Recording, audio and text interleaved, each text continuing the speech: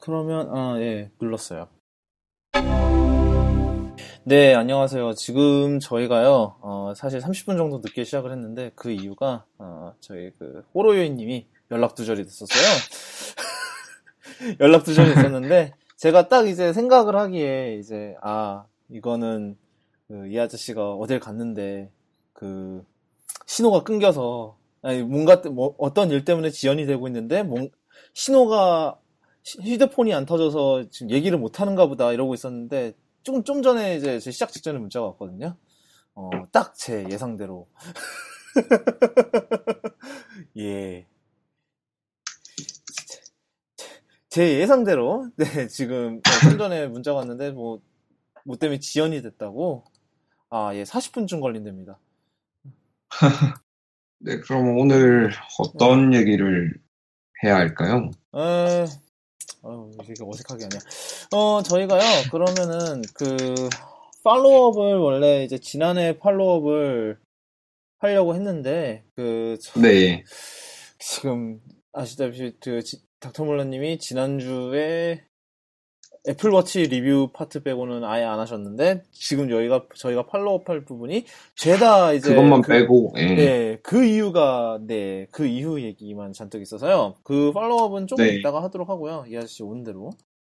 아, 네, 이 아저씨 오는 대로 하고요. 아마 한 40분쯤 걸리니까 중간에 스리슬쩍 오겠죠? 어, 네, 그러면요. 일단은 저희가 그 애플 관련 얘기를 먼저 처리를 칠게요. 일단은 에어파워 얘기인데, 에어파워가 이제,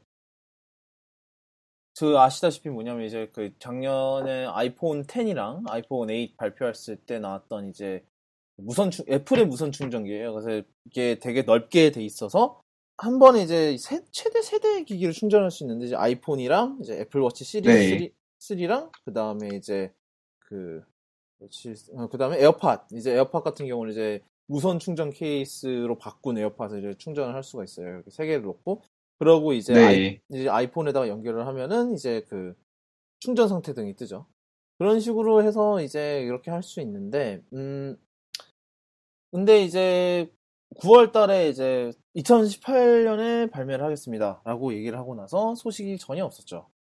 그래서 이제 대체 무슨 일이 일어난 건가. 그러니까 그동안 이제 이벤트가 두 번 있었어요. 한 번은 이제 3월에 있었고, 3월에 시카고 이벤트 있었고, 한 번은 이제 당장 예, 2주 전이었나요? 2주 전에 이제 뭐가 있었니? WWDC가 있었는데, 전혀 얘기가 네, 없었죠. 네, 그런데, 그렇죠. 예, 그래서 이제 어떻게 됐나 했더니, 어떻게 됐나 했더니, 지금 이제 또 블룸버그에서 기사가 나왔는데, 9월에, 늦어도 9월이라고 하네요, 이제는. 이제는 나와야 될 때가 되긴 했죠.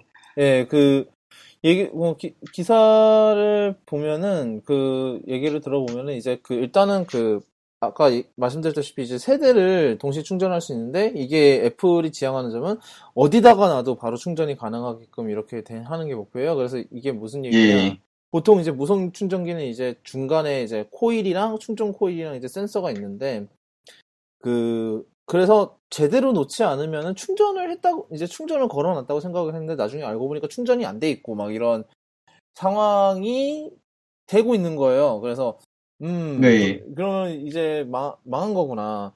그날 아침 출근길에 이제 배터리 없이 가는 거구나. 그리고 이제 사무실에 배터리가 없다. 그러면 이제 망하신 거죠.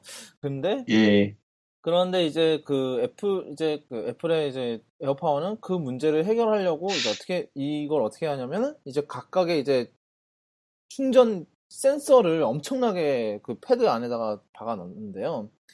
문제는 네, 이렇게 많이 다양한 회로를 이렇게 많이 위치에, 예, 박아 넣으면은 이제 열이, 열이 장난 그러니까 음, 회로 자체도 되게 복잡해지고 이제 열도 장난이 아니게 되거든요. 네, 그래서 그러다 보니까 열 그래서 이제 일단은 발열을 잡는 게 문제인데 왜냐하면 이거 몇몇 이제 무선 충전기를 보면은 이제 뭐 급속 무선 충전기라고 있잖아요. 예, 그런 예, 물건들을 보면은 뒤에 팬이 달려 있어요. 음, 쿨링 하려고. 왜냐면 이게 열이 많이 나니까. 무선 충전이 생각보다 열이 많은 물건이라, 그래서 뒤에다 이제 쿨링을 하려고 이렇게 팬을 갖다 놓는데, 이제 애플은 여러분이 아시다시피 팬을 엄청 싫어하죠. 그렇죠. 예. 그래서 그러니까 에어파워 디자인 자체를 봐도 지금 팬이 있을 수가 없는 구조거든요. 그러니까 이거를 네. 이 정도의 발열을 팬이 없이 잡으려니까 지연이 많이 됐다라는 게 기사의 대충 골자인 것 같아요. 그거에 외에도 이제 그게 에어파워 충전기 자체가 이제 iOS의 전력 알고리즘을 쓰기 때문에, 그래서 iOS에서 튜닝된 이제 디튠된 이제 그 약간 일종의 운영 체제를 쓴다고 하더라고요. 그래서 네. 그거 이제 그 알고리즘도 버그가 좀 있어서 그거 잡는 것도 시간이 걸렸다고 하고 뭐 등등등등. 네. 근데 이제 이 기사에서 굉장히 흥미로웠던 게 이제 그거예요. 그 아이폰 10을 개발했을 때 라이트닝을 빼려고 했었다. 아예 노포트로, 그러니까 포트를 아예 없애려고 했다라는 얘기가 있어요. 근데 이제 그렇게 하려면 이제 무조건 무선 충전기를 이제 같이 넣어줘야 되는데, 그러기에는 돈이 너무 많이 든다라는 이유로 결국은 했다는데, 이게 과연 괜찮은 생각일까요? 그 무선 충전 옹리로 간다는 게. 네. 어떻게 생각하세요? 이거에 대해서. 나만님. 뭐 충전 효율이 지금 아이폰에서 지원하는 고속 충전 정도 효율이 나온다고 하면 뭐 일단 나쁘진 않은 계획인 것 같은데요. 그러니까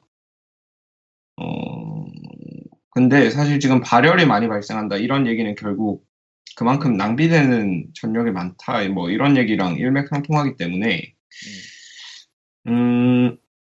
완전 무선이 뭐 결국 가야 할 미래인 거는 맞죠. 그건 아마 모두 다 동의하실 거라고 생각을 하는데 네. 과연 언제쯤 가능할까요, 그게? 뭐 당연히 미래는 맞지만 예. 예.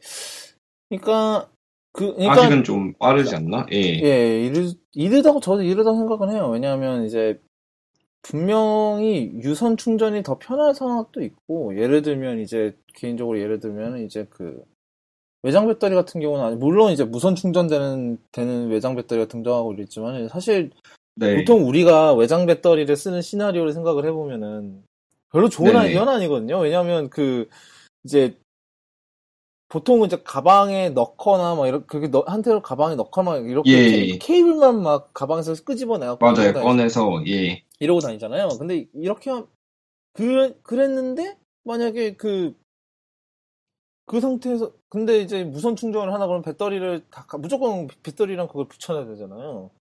예. 그러니까 이것도 사실 그러니까 이런 다양한 시나리오 생각을 해보면은 유선 충전을 아예 없앤다는 거는 조금 반발이 크겠죠? 예, 반발도 크고 이어폰보다 더 클 수도 있어요. 이어폰은 뭐 그렇다 치지만 근데 이제 이어폰은 그렇다 치는데 이제 막 충전 포트까지 없앤다는 거는 네. 그러니까 물론 이제 뭐 무선 충전이 편하고 이런 것까지는 좋은데 이제 많은 사람들이 무선 충전이 익숙한 것도 아니고 네. 그래서 좀 위험한 생각인 것 같은데 하여튼 그래서 그렇게 그리고 이번에 알려진 루머에 따르면 이제 이번에 나오는 아이폰에는 이제 USB-C 급속 충전기가 같이 공봉이 된다죠. 새로 개발된 18W짜리라는데 이게 USB 파워 딜리버리 지원하는 충전기라고 그러더라고요. 29W 충전기보다 쌌으면 좋겠어요. 그게 얼마지? 50불인가 그런 거? 5만 원이 아니구나. 6만 5천 원 그런 거 아니에요? 여기가 49불인가 이런 걸로 알고 있는데. 그렇죠. 예. 그래서 좀 괜찮은 가격에 좀 충전기가 나왔으면 좋겠어요. 뭔 놈의 급속 충전 한번 해보려고 그러면 얼마나 비싸요, 이게. 맞아요. 이게 USB-C, 게다가 USB-C에서 라이트닝 케이블은 애플 거 말고는 존재도 안 하잖아요, 지금. 예. 애플이 그거 관련해서 인증을 안 때려줘갖고. 제 생각엔 그래요. 인증을 안 때려주는 것 같아요. MFI 기준에 제가 알기로는 없을 거예요, 아직. 아닌가? 그런가요? 네. 몰라요. 그리고, 그래서, 근데, 에어파워가 예. 워낙 딜레이가 많이 돼서, 애플이 들어올 그걸 놓친 게 아닌가라는 생각도 좀 들거든요. 이제 틈새 시장이라는 게 슬슬 없어지고 있는 게 아닐까라는 생각도 들거든요. 너무 늦게 들어오는 게. 네. 좀, 그런 것 같아요. 저는, 근데, 에어팟 무선 충전 케이스를 생각해서라도 좀 빨리 나와줬으면 좋겠다라는 생각은 들어요. 예, 저도 에어팟도 에어팟이고, 그리고 너무 오래 걸렸잖아요, 지금. 그렇죠. 예. 아니, 네. 그러니까, 작년 작년 9월에 발표가 됐는데, 이게. 발표? 예. 지금 9개월이 지났단 말이죠. 네. 애플이 뭐 이런 적이 또 있나 싶을 정도로, 실제로 이게 제일 긴 거랬죠? 네, 홈팟도 넘었나, 이제? 홈팟이 작년 6월에 나와서 2월에 나왔으니까, 홈팟도 넘었네요, 심지어. 예, 얼마 전에 그런 기사를 본 것 같아요. 그러니까 발표하고 출시점이 애플 기기 중에 가장 길다고. 이게 애플이 지금 이런 게 한두 번이 아니라서 지금 그게 좀 네. 걱정스럽거든요. 왜냐하면 물론 아직 개발이 개발이 덜 됐지만 그래도 타이밍 봐서 적당하게 딱 하고 싶을 딱 타이밍 적당하게 좋은 타이밍이라고 생각했을 때 발표하는 건 좋은데 이게 실제 출시 그거랑 너무 길어져 버리면은 사실 네네. 그런 거죠. 이제 옛날에도 애플이 이런 거를 많이 썼던 건 사실이에요. 예를 들면 아이폰도 사실 예, 맞아요. 2007년 1월에 발표가 됐는데 실제 출시는 6월 말에 됐단 말이에요. 근데 네.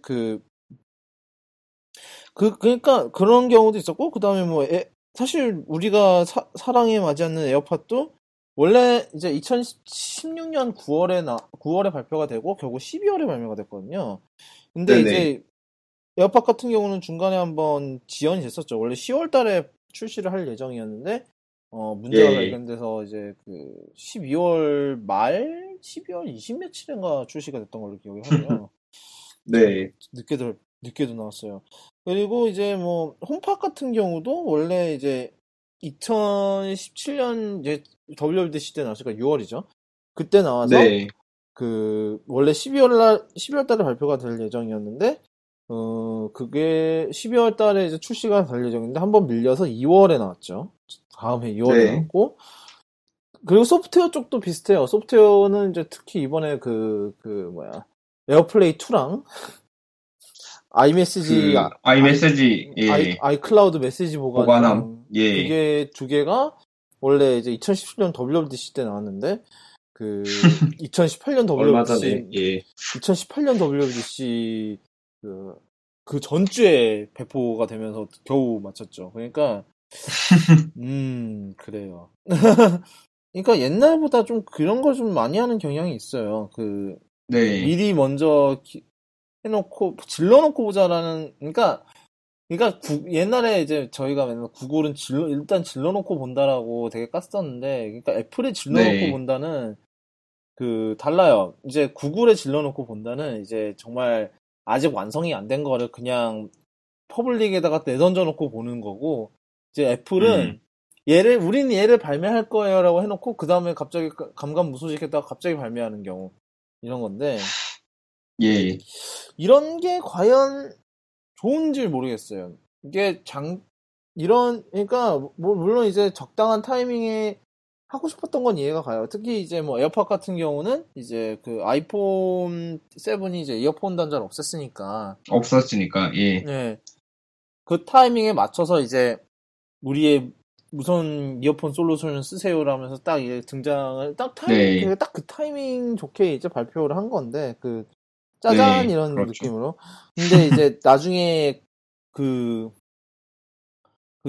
밀려버리면서 이게 퇴색이 많이 됐잖아요, 좀. 네네. 그랬는데, 그러니까 이번에 사실 이번에 에어파워도 보면은, 사실, 타이밍이 좋았던 건 맞아요. 왜냐하면, 얘네들은 얘네들이 무선 아이폰 충전을 8이랑 10? 예. 예, 무선 충전을 지원을 하니까 무선 충전을 지원하니까 우리도 이제 무선 충전기를 선보이겠습니다. 이러면서 딱 하니까 타이밍 좋게 등장을 했단 말이에요. 근데 네. 현실은 그랬다. 현실은 참 애처롭게 됐어요. 예. 다음 아이폰 출시 때 나오게 됐네요. 예, 그러니까 그 전에 나올지 아니면 진짜로 다음 아이폰 출시, 저희가 작년에 에어파워를 공개를 했었는데요. 저희가 정말 이제야 드디어 준비가 됐어요. 이런 식으로 할지 참 그래요. 각입니다, 각. 네. 뭐 사실 그러니까 제가 선이라는 게 어느 정도의 선이 있는 거긴 한데 그게 참 예. 애매한 거죠. 어느 정도에서 그걸 해낼지가 참 애매한 것 같아요. 그 다음 얘기는요. 저희가 예. 저희 둘은 맥을 쓰고 있죠.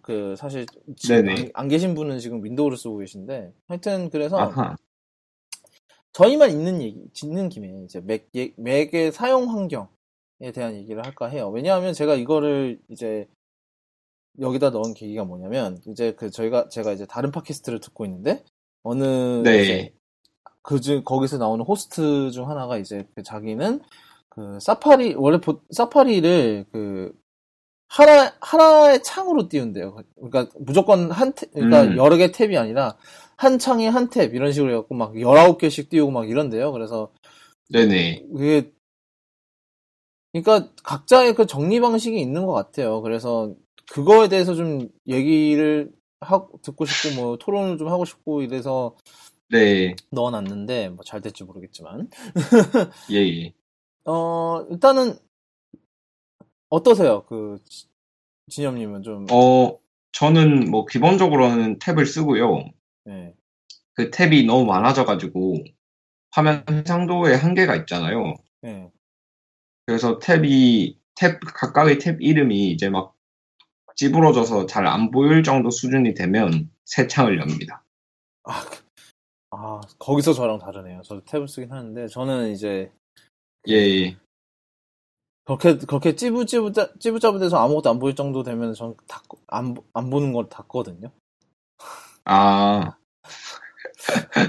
저는 정리를 조금이나마 좀 해보려고. 왜냐하면 이게 제가 지금은 이제 맥북 프로 이제 램이 8기가짜리는 맥북 프로를 쓰고 있다 보니까 그렇게 탑이 여러 개를 열어보면 부하가 많이 가요 램에. 그래갖고 어느 정도 이렇게 정리를 해줘야 이제 그러니까 깔끔한 것도 깔끔한 건데 일단 잘 굴러가야 되지 않겠냐.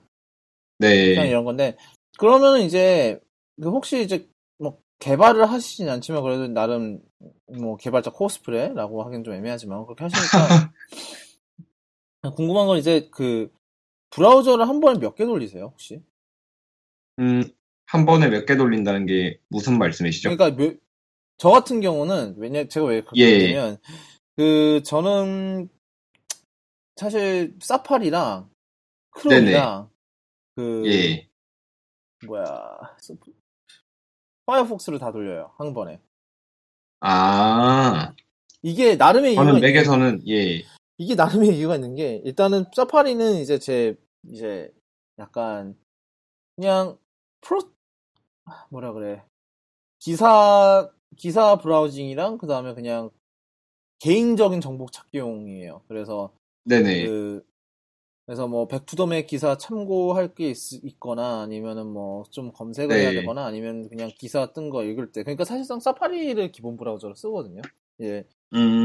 사실 사파리가 아니라 사파리 테크 프리뷰이긴 한데 그래서 얘를 이제 기본으로 쓰고요. 그 다음에 크롬 같은 경우는 일단 첫 번째 용도는 유튜브 보기용이에요. 이게 왜냐면 이제 아시는 분은 아시는지 모르겠는데 이제 유튜브가 4K 그러니까 사파리에서 4K 재생을 못해요. 코덱 문제 때문에 이제 VP9? 구글이 이제 유튜브 4K 재생을 이제 웹엠인가요? VP9인가요? 그걸 쓰는 이제 이게 뭐 오픈 소스긴 하지만 그래서 지네 코덱을 쓰는데 애플은 이제 무조건 우리는 H265만 쓰겠다, 마이웨이 약간 이런 느낌이라, 그래서 못해요. 못 써요. 그래서 이제 둘이 이제 완전히 그냥 그 상태에서 교착 상태인 거예요. 구글은 우리는 4K는 무조건 그거로만 보낸다 라고 하고 있고, 예. 이제 애플은 우리는 절대로 VPN을 기본적으로 지원 안 할 거다 이러고 완전히 둘이서 버티고 있으니까 뭐, 네, 그렇게 되는 거죠. 그래서 저는 4K 유튜브 영상을 보려면은 그냥 크롬을 켜고 보는데, 사실 크롬이 더 중요한 건 이제 저희 회사 관련 일은 다 크롬을 하거든요. 왜냐하면 저희 회사 이메일이나 캘린더가 다 이제 구글 스위트를 쓰는 구글 앱을 쓰는지라. 네네. 그냥 이제 회사 쪽은 이제 아예 회사 관련 그거를 아예 글로 샌드박싱을 해버리는 거죠. 회사 슬랙도 거기다 띄우고 이제 회사 슬랙도 걷다 띄우고 이제 그 다음에 뭐 회사에서 관련해서 검색해야 될 것들, 뭐 회사 관련 관리해야 될 것들 이런 것도 다 이제 거기다가 그냥 아예 샌드박싱 나름 이제 샌드박싱을 해버린다라고 생각을 하면 될 것 같아요. 그런 식으로 하고 있고. 파이어폭스는 용도가 이제 슬랙용이에요. 왜냐? 아시다시피 슬랙 맥앱이 일렉트론으로 만들어졌죠. 근데 일렉트론 프로세스 하나하나가 사실상 이제 크롬 프로세스이기 때문에 램을 엄청 먹어요. 그래서 이거는 더 이상 안 그래도 팔기가 힘들어 죽겠는데 이건 못 봐주겠다 싶어서 이제 파이어폭스를 깐 거예요. 파이어폭스에다 그래서 슬랙을 다 띄우고 써요. 어차피 일렉트론이니까. 근데 문제가 뭐냐면은 한글 입력할 때 마지막에 한글 문자를 입력을 하고 엔터를 치면은 메시지 입력 커맨드로 가는 게 아니라 줄을 하나 띄우더라고요. 왠지 모르겠지만. 그러니까 파이어폭스가 옛날부터 한글 입력기가 좀 버그가 좀 너무 많았어요, 사실. 생각을 해보면. 근데 이제 요번에도 그래서 또 일어나 보다고 해서 결국은 찾은 게 이제 딱 치고 스페이스 한번 띄우고 그 다음에 엔터를 눌러요. 약간 약간 이런 얘기였어요. 저는 물론 브라우저 3개를 동시에 돌리는 데가 사실 되게 좋은 솔루션은 아닌데 나름 저는 나름 샌드박싱이라고 생각을 하고 저는 사파리를 맥에서는 거의 유일하게 사용하고요. 제가 주로 일하는 연구실에는 데스크탑 컴퓨터가 따로 한 대 있는데, 거기는 기본적으로 리눅스가 깔려 있어요. 그래서 리눅스에서는 파이어폭스를 쓰고요. 윈도우즈도 같이 깔려 있거든요. 듀얼 파티션으로. 그래서 윈도우즈에서는 엣지를 쓰고, 가끔 우리를 안 걸리게 만드는 액티브엑스가 필요할 때는 IE를 씁니다. 저는 4개 쓰네요. 크롬 빼고 다 쓰네. 역시 모든 IT 회사와 모든 IT 연구실에는 액티브엑스용 이제 재물이 하나쯤은 있어야 재물이 하나쯤은 있어야 참 맞아요. 슬픈 현실이지만 그래도 많이 나아졌어요. 요번에 예스24에서 책 하나 주문을 했는데 한국에다 보낼 책 네네. 사파리로 주문을 해서 아이폰 카카오페이로 결제를 하니까 바로 되더라고요. 저희 교수님이 그런 말씀을 하시더라고요. 이게 저희 학교 이제 교수가 되려고 이제 지원을 하려면 액티브엑스도 깔아야 되고요. 그리고 한국 핸드폰 번호로 인증도 해야 되고요. 그게 많대요. 지원하는 폼에. 그래서 외국 사는 분들이 우리 학교 교수로 지원을 못해서 이제 교수님께서 자기가 교수가 될 수 있었다고 우스갯소리로 말씀하시던데 약간 그런 건 좀 고쳐야 될 것 같아요. 그러니까 외국에서 우리나라로 접근해서 하기에 접근성이 너무 안 좋은 것 같아요. 우리나라 안에서 불편한 것도 불편한 거지만 근데 글쎄요. 우리나라 그런 게 애초에 인프라가 우리나라만은 생각을 했지 이게 글로벌 어쩌고 저쩌고 이런 걸 생각한 건 아니잖아요, 솔직히. 물론 네네. 사실 이 나라도 글로벌로 뭔가를 생각해서 하라기보다는 뭐라 그래야 되냐? 표준을 맞추면 알아서 글로벌에 신경 안 써도 되는 거잖아요. 예. 그렇게 좀 해줬으면 좋겠네요. 그게, 그런 것 같아요. 음, 그래서, 이게, 뭐랄까, 그러니까, 여기서 사실 그러니까 애플 사용자라면 사실 뭐, 한국에서는 되게 불편하게 하는 게 어느 정도 있는 건 사실인데, 지금 네, 조금씩 나아지고 있는 것 같긴 해요. 뭐, 좋게 생각을 하면. 뭐, 음, 그래서, 또 뭐가 있을까요? 일단은, 어디 봅시다. 사실, 이 환경에 대한 얘기를 좀 더 하고 싶은 게, 뭐, 사실, 네, 이 아저씨 오는 거 시간 벌기용이기도 하고, 그렇기도 한데,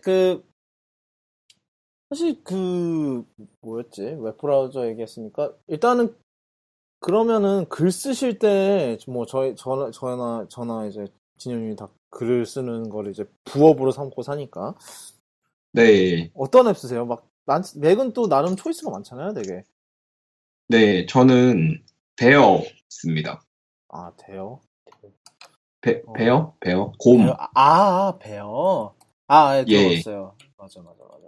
네, 예전에 한번 그 백투더맥의 소개도 한번 했던 것 같은데, 네.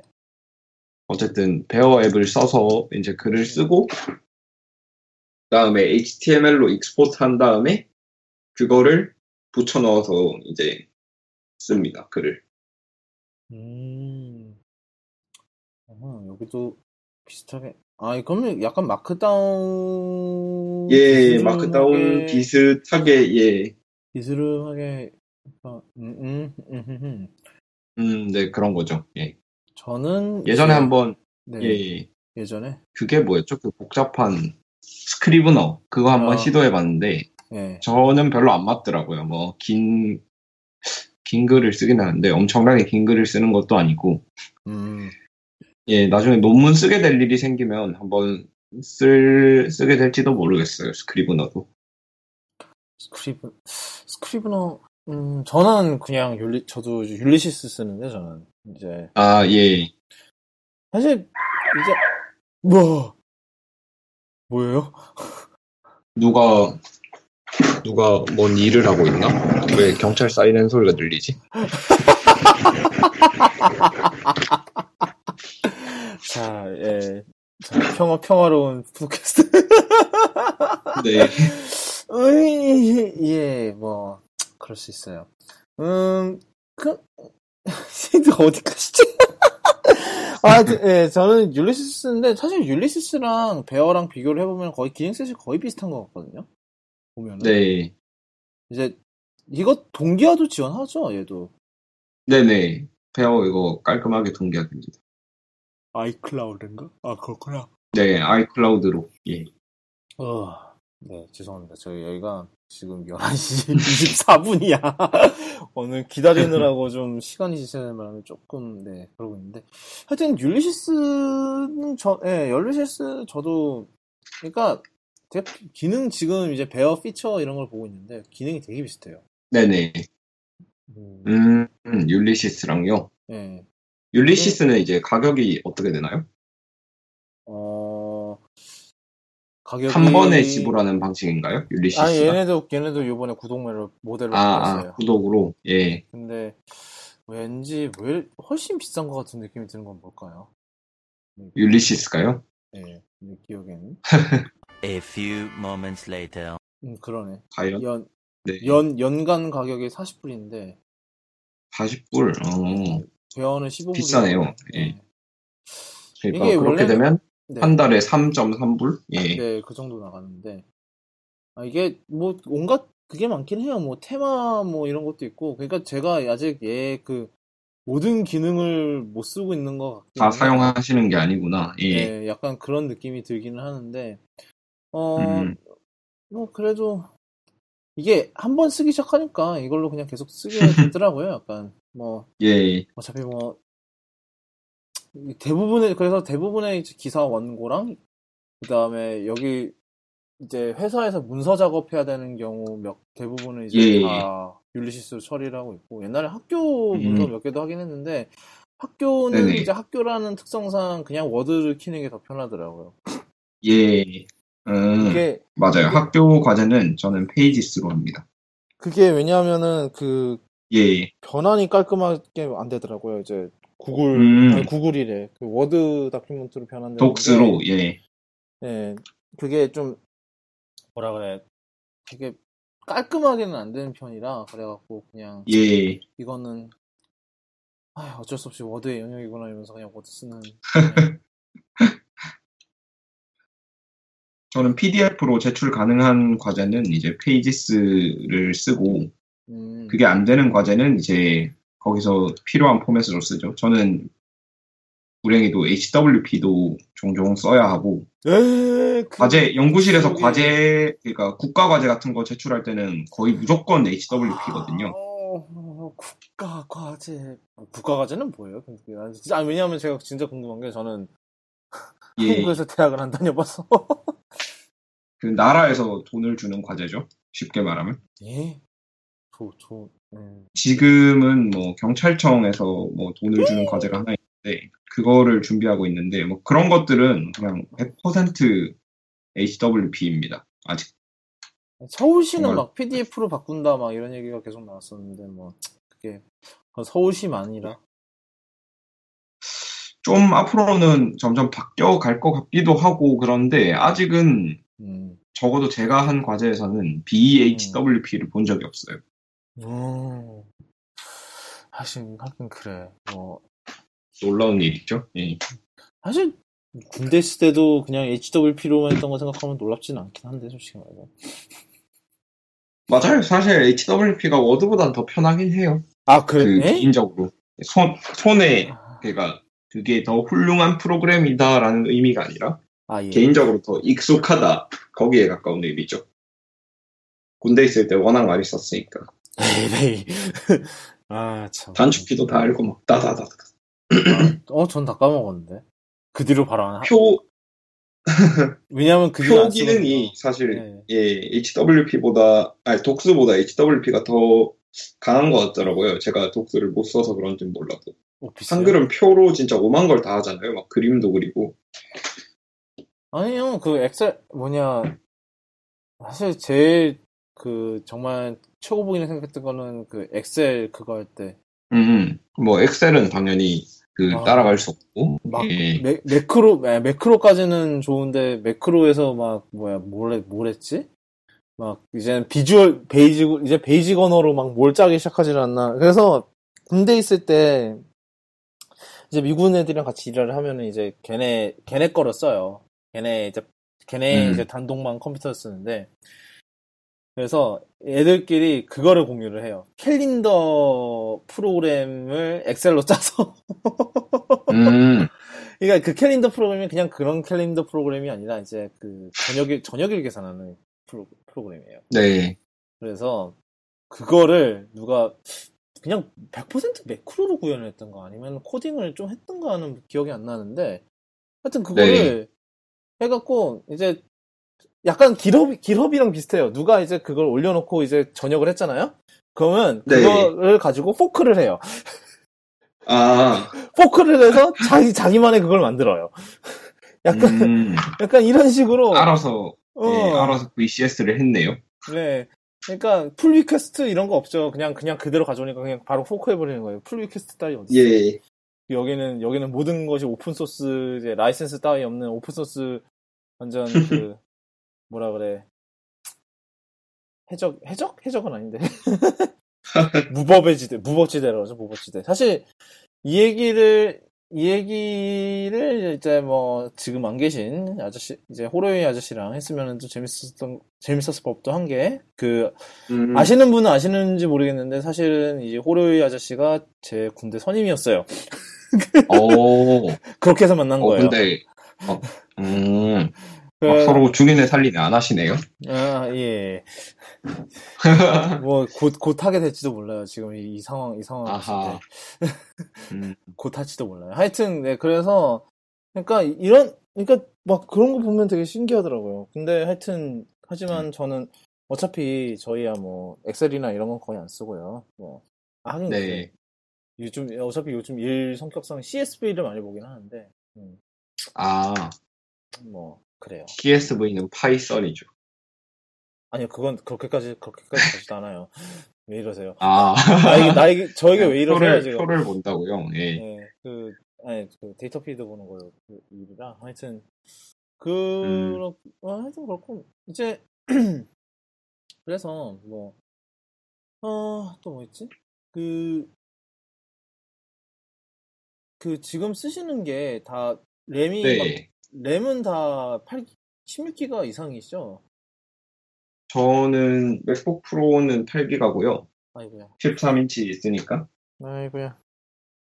그리고 아이맥은 24기가. 아, 원래 이제 8기가짜리에 제가 88해서 16을 증설해서 24기가예요. 사실 뭐지? 뭐였냐. 램 관리가 요즘 너무 힘들어갖고, 사실 SSD가 더 네. 힘들어요. 왜냐면은 지금 SSD가 얼마 남았냐면 39기가 남았네. 음, 256기가짜리인데. 그게, 지금은 그나마 좀 나아진 게, 지난 며칠간 예. 20기가 정도로 계속 유지했어요. 어, 사실 요즘 그래서, 새 맥 프로를 사고 싶다는 생각이 많이 들어요. 아이맥 프로 놓고 사고. 아니, 이번에 뭐, 그 회사에서, 아이맥 예. 프로를 그러니까 회사 아이맥 프로를 제가 이제 새 직원이 온다길래 그래서 셋업을 해줄 기회가 있었어요. 그래서 이제 예. 막 처음에 드롭박스 막 동기화 걸고 막 이러면은 이제 막 CPU 막 100몇 퍼센트 나오고 거기에다가 이제 스폴라이트 인덱싱하고 막 이러면 거기에 또 막 뭐 80몇 퍼센트 또 추가되고 막 이러잖아요. 그러면 그렇게 되면 네. 이제 보통 막 13인치 프로 같으면은 이제 거의 죽을라 그럴 텐데 네네. 그래서 궁금하다 이래갖고 아이맥 프로에서 이제 그 활성 상태 보기를 켰어요. 액티비티 모니터를 켰는데 네. 참 아주 고르게 10%. 참 대단한 기계다라는 그런 생각이 들더라고요. 그래요. 네, 뭐 일단은 이쯤 얘기를 하고요.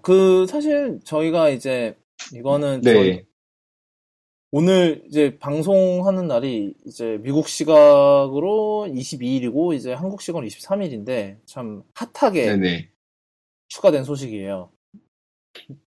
네. 예. 애플이 저희가 이제 몇 주 전에 쿠도캐스트 돌아왔을 때 그때 이제 그 맥북 프로 키보드 얘기를 했었잖아요. 네네네. 이제 맥북 프로 키보드 얘기를 했었는데 이제 제가 이제 회사에서 지급받는 노트북이 역시나 예. 이제 13인치 프로인데 역시나 그 문제가 있어서 요번에 사실 네. 애플 스토어를 가져가 봤어요. 애플 스토어를 가져가서 이제 처음 어떻게 하나 보려고 워낙 네. 말도 많았고 이랬던 주제니까 그래서 뭘 어떻게 하나 보려고 이제 가져가서 이제 얘기를 했어요. 이 문제가 있는데 네네. 어쩌고저쩌고. 근데 이제 보더니 이제 일단은 내가 키캡을 빼서 일단은 안에 있는 뭔가 예. 이물질을 제거를 해주겠다. 제거? 네. 예. 그래서 그거 얼마나 걸리냐고 이거 5분이면 된대요. 그래서 오케이 이러면 그래서 가서 하고 와요. 그래도 안 눌려. 그래도 아이고. 괜찮아진 건가? 안 되는데요. 이게 문제가 되는 키가 뭐였냐면 이제 오른쪽 예. 시프트였어요. 오른쪽 시프트가 때에 따라서 네. 안 눌리는 거예요. 근데 이제 처음에 이제 이게 제가 테스트를 하는 방법이 시프트를 누르고 S를 계속 눌러요. 그럼 이제 네. 이게 인식이 되면 이제 대문자로 갈 거고 인식이 안 되면 그냥 소문자로 바뀔 거 아니에요. S를 계속 누르고 있으면. 네. 네네. 그래서 이제 되는 것 같은데 대문자가 잘 나와. 근데 다른 쪽으로 이게 키에 누르는 부분을 다른 쪽으로 이동을 시키니까 안 되는데. 가장자리가 다 안 되고 그 다음에 중간에 어딘가도 안 되더라고요. 그래서 결국은 센터 들어갔다는 소식이. 진짜 내가 진짜. 그래서 지금 아직까지도 소식을 몰라요. 마지막으로 업데이트된 게 수리 홀드 됐다 그러더라고요. 그래서 뭔가 했더니 필요한 부품이 없어서 부품을 주문했습니다. 그래라. 이게 그것도 있을 것 같아요. 이게 한글 자판인데 네. 노트북이 왜냐하면 한국에 샀거든요. 이제 한국 본사에서 사온 거라 네네. 한국 키보드인데 설마 얘네들이 한글 키보드 찾는다고 부품을 뭐 새로 주문하고 이러는 건 아니겠지 싶더라고요. 나는 그거가 필요도 없는데. 그러게요. 필요도 없는데. 나는 영어가 더 좋은데 차라리. 말씀을 해보시지 그랬어요. 레이아웃 똑같지 않나요? 한글은? 네, 똑같아요. 일반 북미판이랑 똑같아요. 뭐 일본 같이 막 괴랄한 뭐 이런 게 아니라서. 그거 진짜 저번에 한번 일본판 자판 한번 써본 적이 있는데 그거 적응 안 돼요. 적응 안 돼요. 예. 옛날에 뭐였지? 제가 서피스 프로 3를 잠깐 썼던 때가 있거든요. 옛날에. 네. 근데 그거를 일본에서 오신 어느 아저씨한테 산 거라 그게 일본어 자판이었어요. 그 키보드 커버가. 예. 와, 이거 적응을 어떻게든 해보려고 하는데 결국은 그냥 커버를 하나 새로 샀어요. 너무 버티지 못하겠더라고요. 너무 힘들어서. 너무 달라서 안 되던 이건 내가 해치지 못된다 이러고 새로 샀어요. 그냥 결국은. GG 쳤죠. 맞아요. 힘들더라고요. 예. 네. 저는 며칠 그냥 쓰는 거라서 그때 썼었는데 너무 힘들었어요. 하여튼 그러니까는 지금 그렇게 해서 지금 기다리고 있는데 뭐 아마 다음 주쯤 안 그래도 어차피 다음 주 끝날 거라고 뭐 얘기했으니까 지금 말 나온 김에 상태를 볼까? 네. 이제 mySupportNet플.com인데 이제 자동으로 이제 브라우저에서 자동으로 이제 완성이 너무 빨리 돼요. 앱만 눌러도 세상에. 자 봅시다. 어떻게 되나? We've already 달라진 게 없어요. 진짜 짜증나. 하여튼 이제 이렇게 맡기고 이제 기다리고 있는 와중에 오늘 그 애플이 그 키보드 무상 수리 프로그램 발표를 했더라고요. 네네.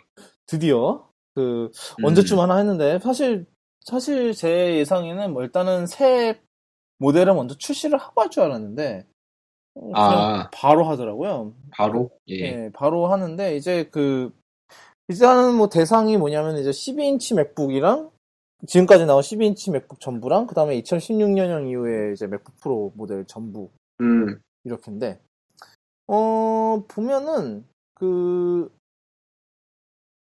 특이한 게 이제 보통은 이제 이런 걸 하면은 3년 정도거든요. 그러니까 이제 최초 구매일부터 3년 내까지 커버가 되는데 얘 같은 경우는 4년이에요. 더 길어졌어요. 그러게요. 그러니까 이게 장기적으로 이제 해결이 안 될 것 같아서 이렇게 한 건지 아니면은 뭐 그런 건지는 모르겠는데 모르겠네요. 일단은 문제가 있다고 사실상 인정을 한 셈이죠. 이렇게 무상 수집 프로그램을 한다는 것은.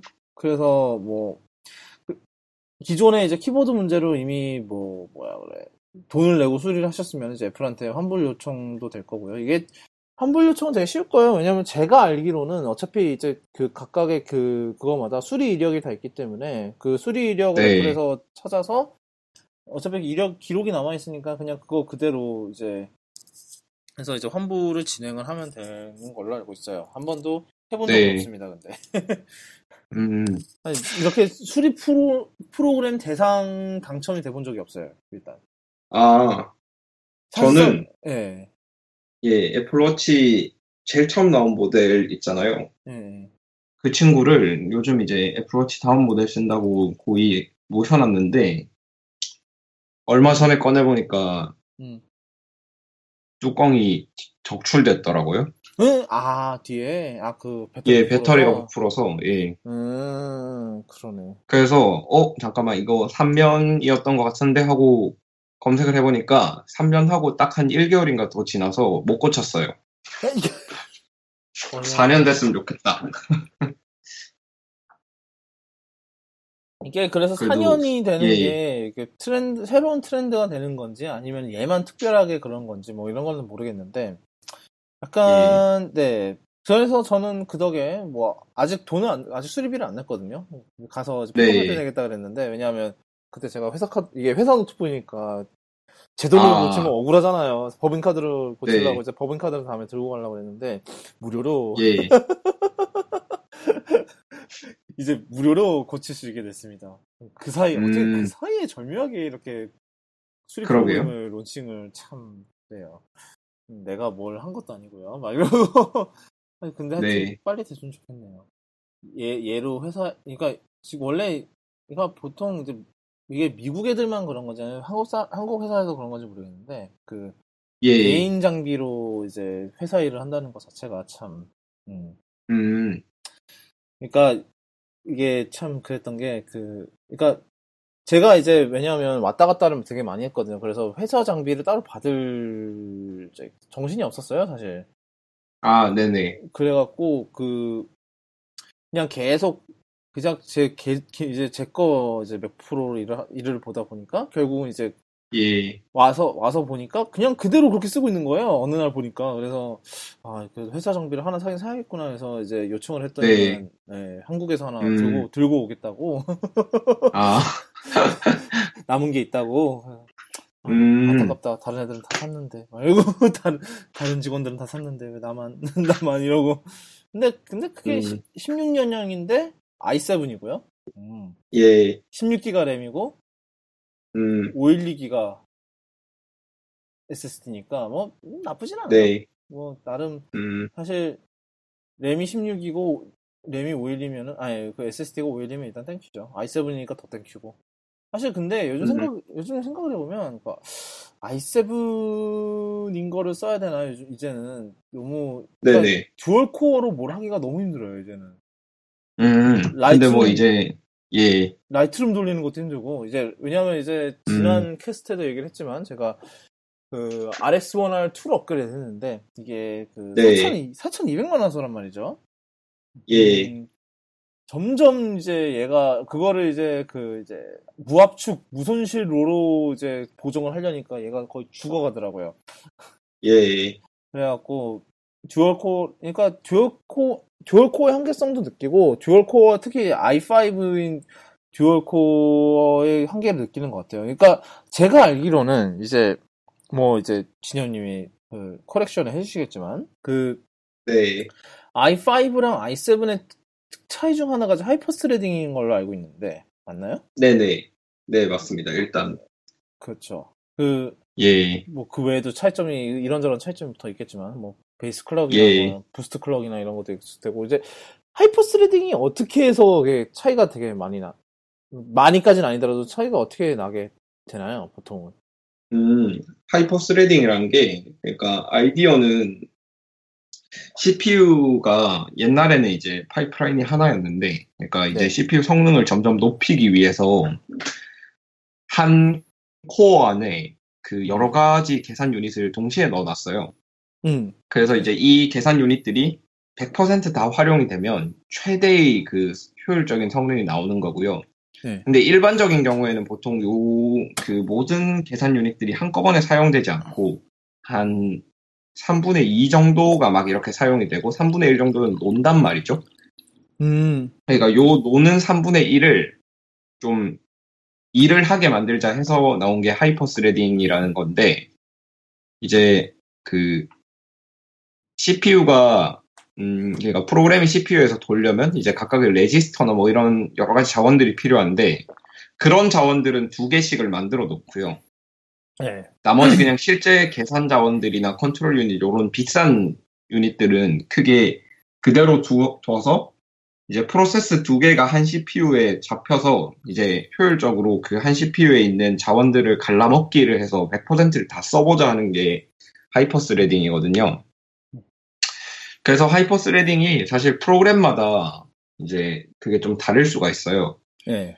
예를 들어서 원래부터 한 코어에 있는 자원을 거의 다 쓰도록 설계된 프로그램이 있다면 그 친구는 하이퍼 스레딩을 한다고 해도 성능 향상이 거의 없거나 오히려 성능이 더 떨어질 수가 있어요. 그 2개의 프로세스가 동시에 이제 자원을 경합하면서 발생하는 문제 때문에.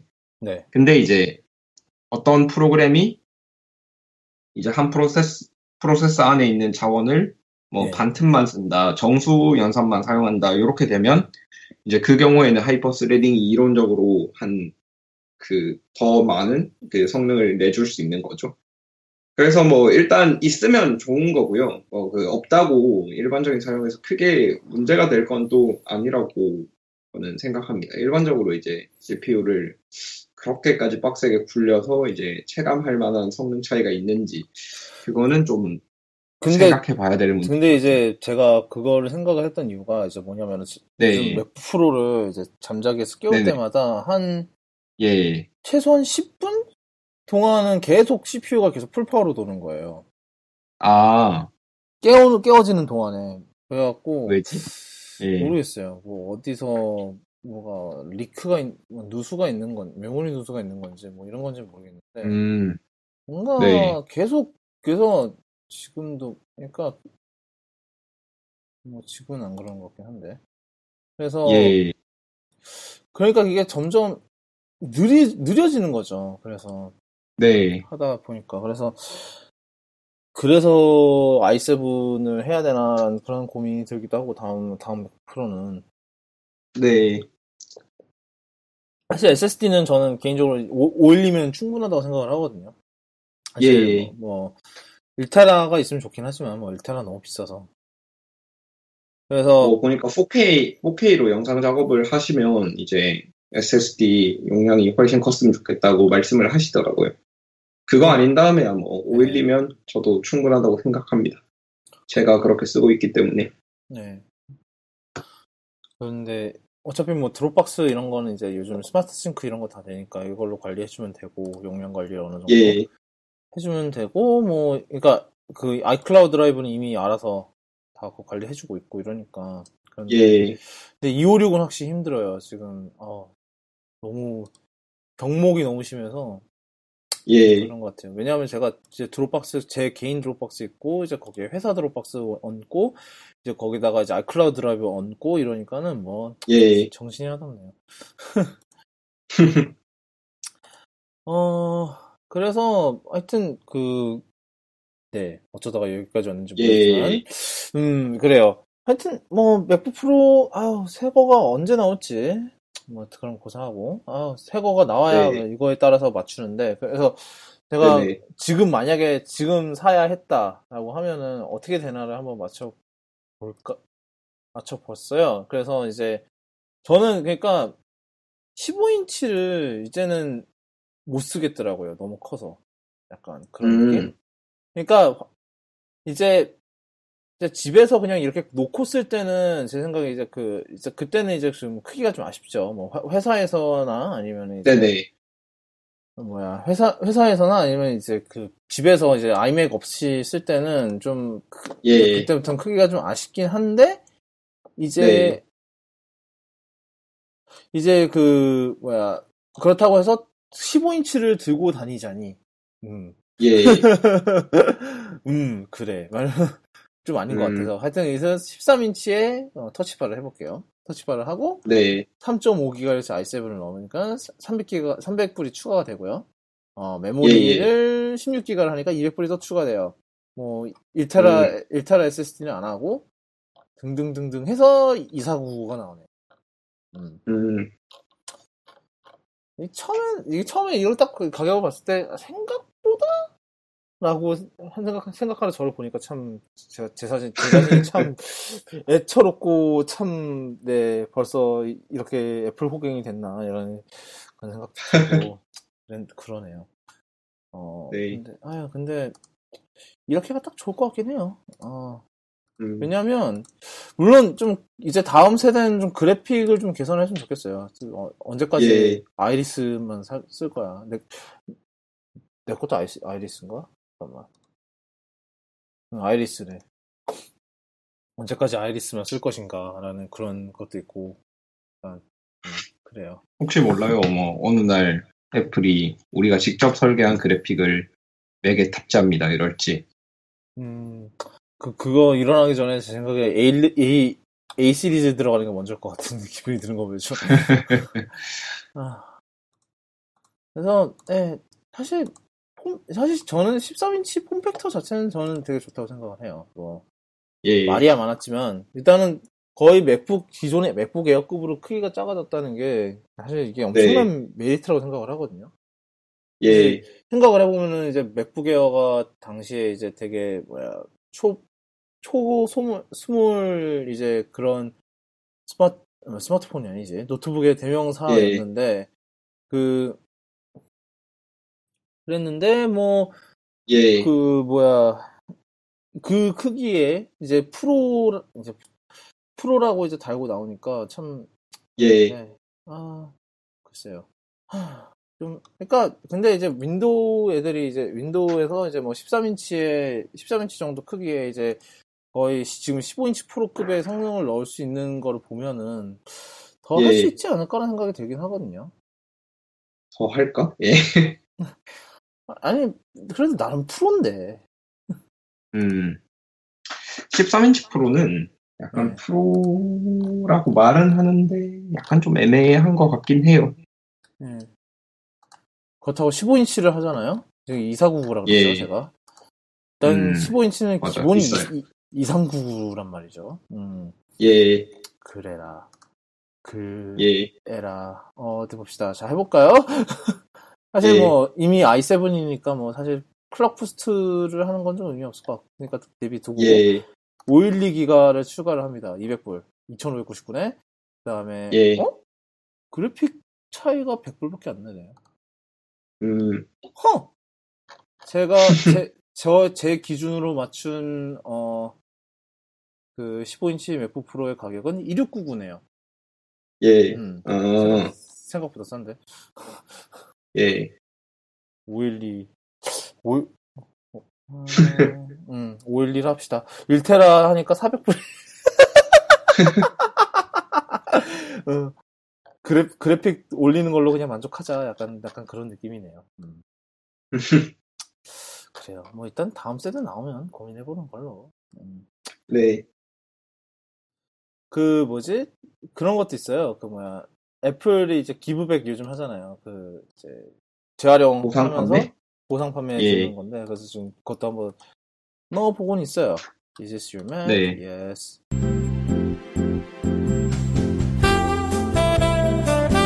뭐야? 왜 가격을 안 알려줘?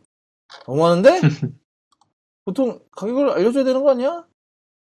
그냥 based on what you told us, your Mac is ready to recycle. 뭐야? 기프트 카드 퀄리파이가 안 된답니다. 야, 이거 2년도 안 됐는데? 뭐야? 아니, 잠깐만. 이게 무슨 개소리죠? 그래라. 너무하네? 아니, 고작 2년밖에 안 된 건데, 보상이 안 된다고? 왜지?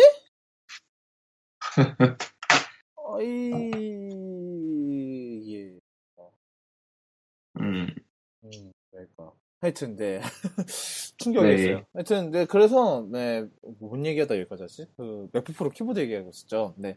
하여튼, 예. 이게, 어떻게 될 것 같으세요? 그러니까, 다음 세대가 결국은 어떻게 될지가, 왜냐면, 예. 일단 지금의 나비식 메커니즘은 일단 내구성에서는 완전히 망한 케이스가 됐고, 네. 그러면 다음 세대는 뭐 또 할 어떻게 것인가? 개선을 하지 않을까요? 지금 나비식을? 가능할까요? 네, 왜냐면, 네. 벌써 이게 2세대 나비식이잖아요. 근데 2세대 나비식까지 왔는데도 지금 계속 이게 문제가 발생하는 거니까. 그래도 뭐 방법이 다 있지 않을까요? 키보드, 그러니까, 왜냐하면 이게 맥 프로 USB가 안 되는 거는 어떻게 USB-C면 잔뜩 있는 거는 어떻게 뭐 봐주겠는데, 이것 때문에 못 봐주겠다는 사람들이 되게 많거든요. 키보드가 너무 안 좋아서. 키보드가 그러니까 뭐 키감 이런 거는 둘째 치고라도 이제 그 내구성이 너무 떨어지니까, 결론적으로. 예. 그래서 그것 때문에 못 봐준다라는 얘기가 많아요. 그래서 혹시나 싶어서 그러니까 일단 이 키보드가 문제가 있다는 건 사실상 인정을 한 거고. 네네. 그러니까 이제 이거를 어떻게 개선을 하느냐가 이제 사실상 관건이 되는 건데. 예. 그리고 잠시만요. 지금 드디어 이 아저씨가 드디어 왔어요. 참나. 시도를 하겠습니다. 참나요. 예. 인생 참 단아하네요. 안녕하세요, 여러분. 녹음은 눌렀어? 녹음 눌렀어? 녹음이요? 참. 예. 이제 눌러야죠. 지금 오자마자 일단 스카이프를 켰거든요. 지금 어디까지 얘기하셨나요? 지금 순서를 좀 많이 섞었어요, 지금. 예. 일단 애플 관련 얘기. 지난주 리캡만 하면 될 것 같은데요. 일단은 바로 지난주 팔로우업부터 오시자마자 바로 내던지고 시작을 하는데, 일단은 저희가 지금까지 뭔 얘기했냐면 에어파워 얘기했고, 그 다음에 이번에 이제 오늘 맥북 프로 그거 나왔잖아요. 키보드. 네. 키보드 이제 다 뜯어 고쳐준다고 하죠. 예, 그래서 그 얘기를 방금 끝냈어요. 참 시간 끊느라 힘들었어. 하여튼, 네, 드디어 모두 완전체로 왔으니까 다시 이제 처음부터 다시 위로 올라가서 팔로우업을 이제 드디어 할게요. 이제 팔로우업 이제 지난 43회에서 제가 이제 저희가 이제 컴캐스트랑 디즈니의 인수대결, 폭스 인수대결 얘기를 했을 때 제가 이제 말실수를 했더라고요. 그때 이제 제가 0을 하나 뺐어요. 예, 52억 달러라고 그랬는데, 사실은 520억 달러였다고 하더라고요. 이제 디즈니가 제시했던 인수금액이. 근데 이것도 사실 옛날 얘기인 게, 그러고 나서 이제 디즈니가 731억 달러를 이제 제시를 했고, 그 다음에 폭스가 수락을 하면서 이제 이 대결은 싱겁게 끝났다는. 그러니까 돈이면 됩니다, 결론은. 예. 폭스 입장에서도 사실 솔직히 컴캐스트에 가기 싫었나 봐요. 약간. 그런 느낌이 좀 많이 들어요. 그래서, 그렇게 해서 이제 진짜로 엑스맨을 잘하면 이제 MCU에서 보게 될지도 모른다는 소식입니다. 그것도 있고, 그 다음에 이제 저희가 지난주에 이제 포트나이트 스위치 버전이랑 이제 PS4 버전이랑 호환이 안 된다라는 얘기를 했었던 적이 있어요. 이제 소니의 이제 쓸데없는 고집이라기보다는 그냥 오만함? 예, 오만함이라고 해야 돼. 예, 그런 건데, 그 이후로 이제 마이크로소프트랑 닌텐도가 이제 마인크래프트의 크로스플레이 트레일러를 올렸어요. 그러니까 사실상 이제 엑스박스용 이제 마인크래프트랑 그 다음에 스위치용 마인크래프트가 이제 크로스플레이가 될 거다라는 소식이었어요. 왜냐면 사실 생각해보면 이제 마인크래프트는 사실상 마소거거든요. 그렇죠. 예. 예, 그래서 마음대로 할 수 있죠. 예, 마음대로 할 수 있는데, 하여튼 이제 사실상 이렇게 하기로 했다고 하는 거는 이제 사실상 소니한테 비기엇을 날리겠다라는 약간, 그래, 니네들이 글까지 해봐라, 뭐 우리는 우리끼리 할게 약간 그런 건데, 사실 이게, 그러니까 보면 볼수록 약간 그런 느낌이에요. 이제 소니 입장에서는 어차피 우리가 1위다. 콘솔 시장 1위다. 그러니까, 어차피 니네들이 날고 기고 해봤자? 아닌가? 1위 아닌가? 스위치가 더 많이 팔렸나? 스위치가 더 많이 팔렸나? 모르겠네요. 하여튼, 니네들이 날고 기어봤자 어차피 우리한테는 안 된다. 약간 이런 식으로 좀 보고 있는 것 같은 느낌이 들어요. 좀 소니가. 그래서, 어제도 있죠? 예, 그래서, 이게, 어제 이제 저희가 라이브 테스트를 했을 때 얘기를 하긴 했는데, 그러니까 소니가 옛날에 PS3 때는 이제 점유율이 한참 뒤쳐졌단 말이죠. 위는 고사하고 이제 엑스박스 360한테도 뒤쳐졌었어요. 그래서 그 당시에는 이제 스팀이랑 이제 크로스플레이를 했었단 말이에요. 그래서 포탈을 할 수 있었어요. 그러니까 PS3에서 이제 스팀 아이디 로그인을 해서 포털에 플레이어 정보를 이제 동결하고 이럴 수가 있었어요, 옛날에. 근데. 네네. 좋은 시절이었죠. 좋은 시절이었는지 모르겠는데, 하여튼 그랬는데, 지네들, 이제 PS4로 이제 지네들이 1위에 오르니까 아주 기다렸다는 듯이 그런 거 이제 없어. 약간 이런 상황으로 가고 있는 약간 그런 느낌이 들어요. 심지어 그 당시는 크로스 플레이가 더 어려웠을 거예요. 왜냐면 그 당시 플레이스테이션이 이상한 프로세서를 썼기 때문에, 셀 프로세서라고. 예, 그렇죠. 기술적으로 오히려 더 어려웠을 텐데, 그 당시가. 그렇죠. 근데, 왜냐면 이게, 예, 그랬을 텐데, 오히려 지금 와서 다 X86이고, 물론 스위치는, 스위치 혼자 암이긴 하지만, 뭐, 어쨌든, 그거는. 암이죠. 네, 그거는 그거는 그렇게 하고요. 근데 이제, 이게, 그러니까, 지금이 오히려 사실 더 쉽거든요? 근데 이제, 뭐, 이렇게 또 재수없게 군다고 하시니, 뭐, 재수없게 구는 거겠죠. 뭐 억울하면 사보던가 이거죠. 자기들 입장에서는. 야이 그래서 안 살 거야? 그래서 플레이스테이션 4 안 사고 엑스박스 살 거야? 위 살 거야? 뭐. 그래서 스위치를 샀습니다. 아니 잠깐만요. 제일 좋은 건 다 사는 건데 뭐 그렇죠. 보통 소비자들은 그렇지는 않기 때문에. 그렇죠. 한번 제가 그 콘솔 지금 콘솔 시장 점유율을 한번 해봤는데 글로벌 비디오 콘솔 게임 시리즈 2017 보면은 잠깐만 무지하게 힘들게 됐네요. 플레이스테이션 4가 2017년에 이제 1960만 대를 팔았고요. 스위치가 1185만 대를 팔았고 엑박 1이 800만 대 팔았네요. 800만 대. 뭐 플레이스테이션이 1위였구나 그래도. 하여튼 그러니까 이게 참 플스가 그러니까 이게 사실 이제 게임 콘솔 이런 뭐 전쟁 이런 거는 사실 그러니까 매 세대마다 있었던 거죠. 옛날에 80년대가 아니라 90년대구나 이거는. 90년대를 보면은 뭐 이제 닌텐도 이제 슈퍼 닌텐도 그러니까 우리 이제 일본은 지금 슈퍼 패미컴이랑 그다음에 세가 제네시스가 있었고 뭐 그 뒤로는 이제 뭐 세가 세턴이랑 플레이스테이션이랑 닌텐도 64였고 뭐 이제 그렇게 막 엑박이랑 플레이스테이션 2랑 막 이랬다가 내려와서 지금 이 꼴이 된 건데 사실상 그러니까 참 그런 것 같아요. 그렇습니다. 그래서 되게 하여튼 좀 참 아쉬운 행보인 것 같아요. 소니 같은 거 보면 그래요. 네. 그 다음은 이거 같은 경우는 좀 흥미로운 것 같아요. 이제 이번에 인스타그램이 이제 지난 20일 수요일 날에 유튜브에 도전장을 내밀었어요. 이게 뭔고 하니 이제 인스타그램 TV라고 해서 사실상 자기네들만의 이제 그런 롱폼 비디오를 올릴 수 있는 서비스인데 최대 60분을 올릴 수 있대요. 영상 하나당. 그리고 세로래요. 그래요. 세로 영상. 공포의 세로 영상이 이제 너무 많아지고 있어요. 컴퓨터에서 보면 그렇게 공포일 수가 없어요. 그만한 공포. 그러니까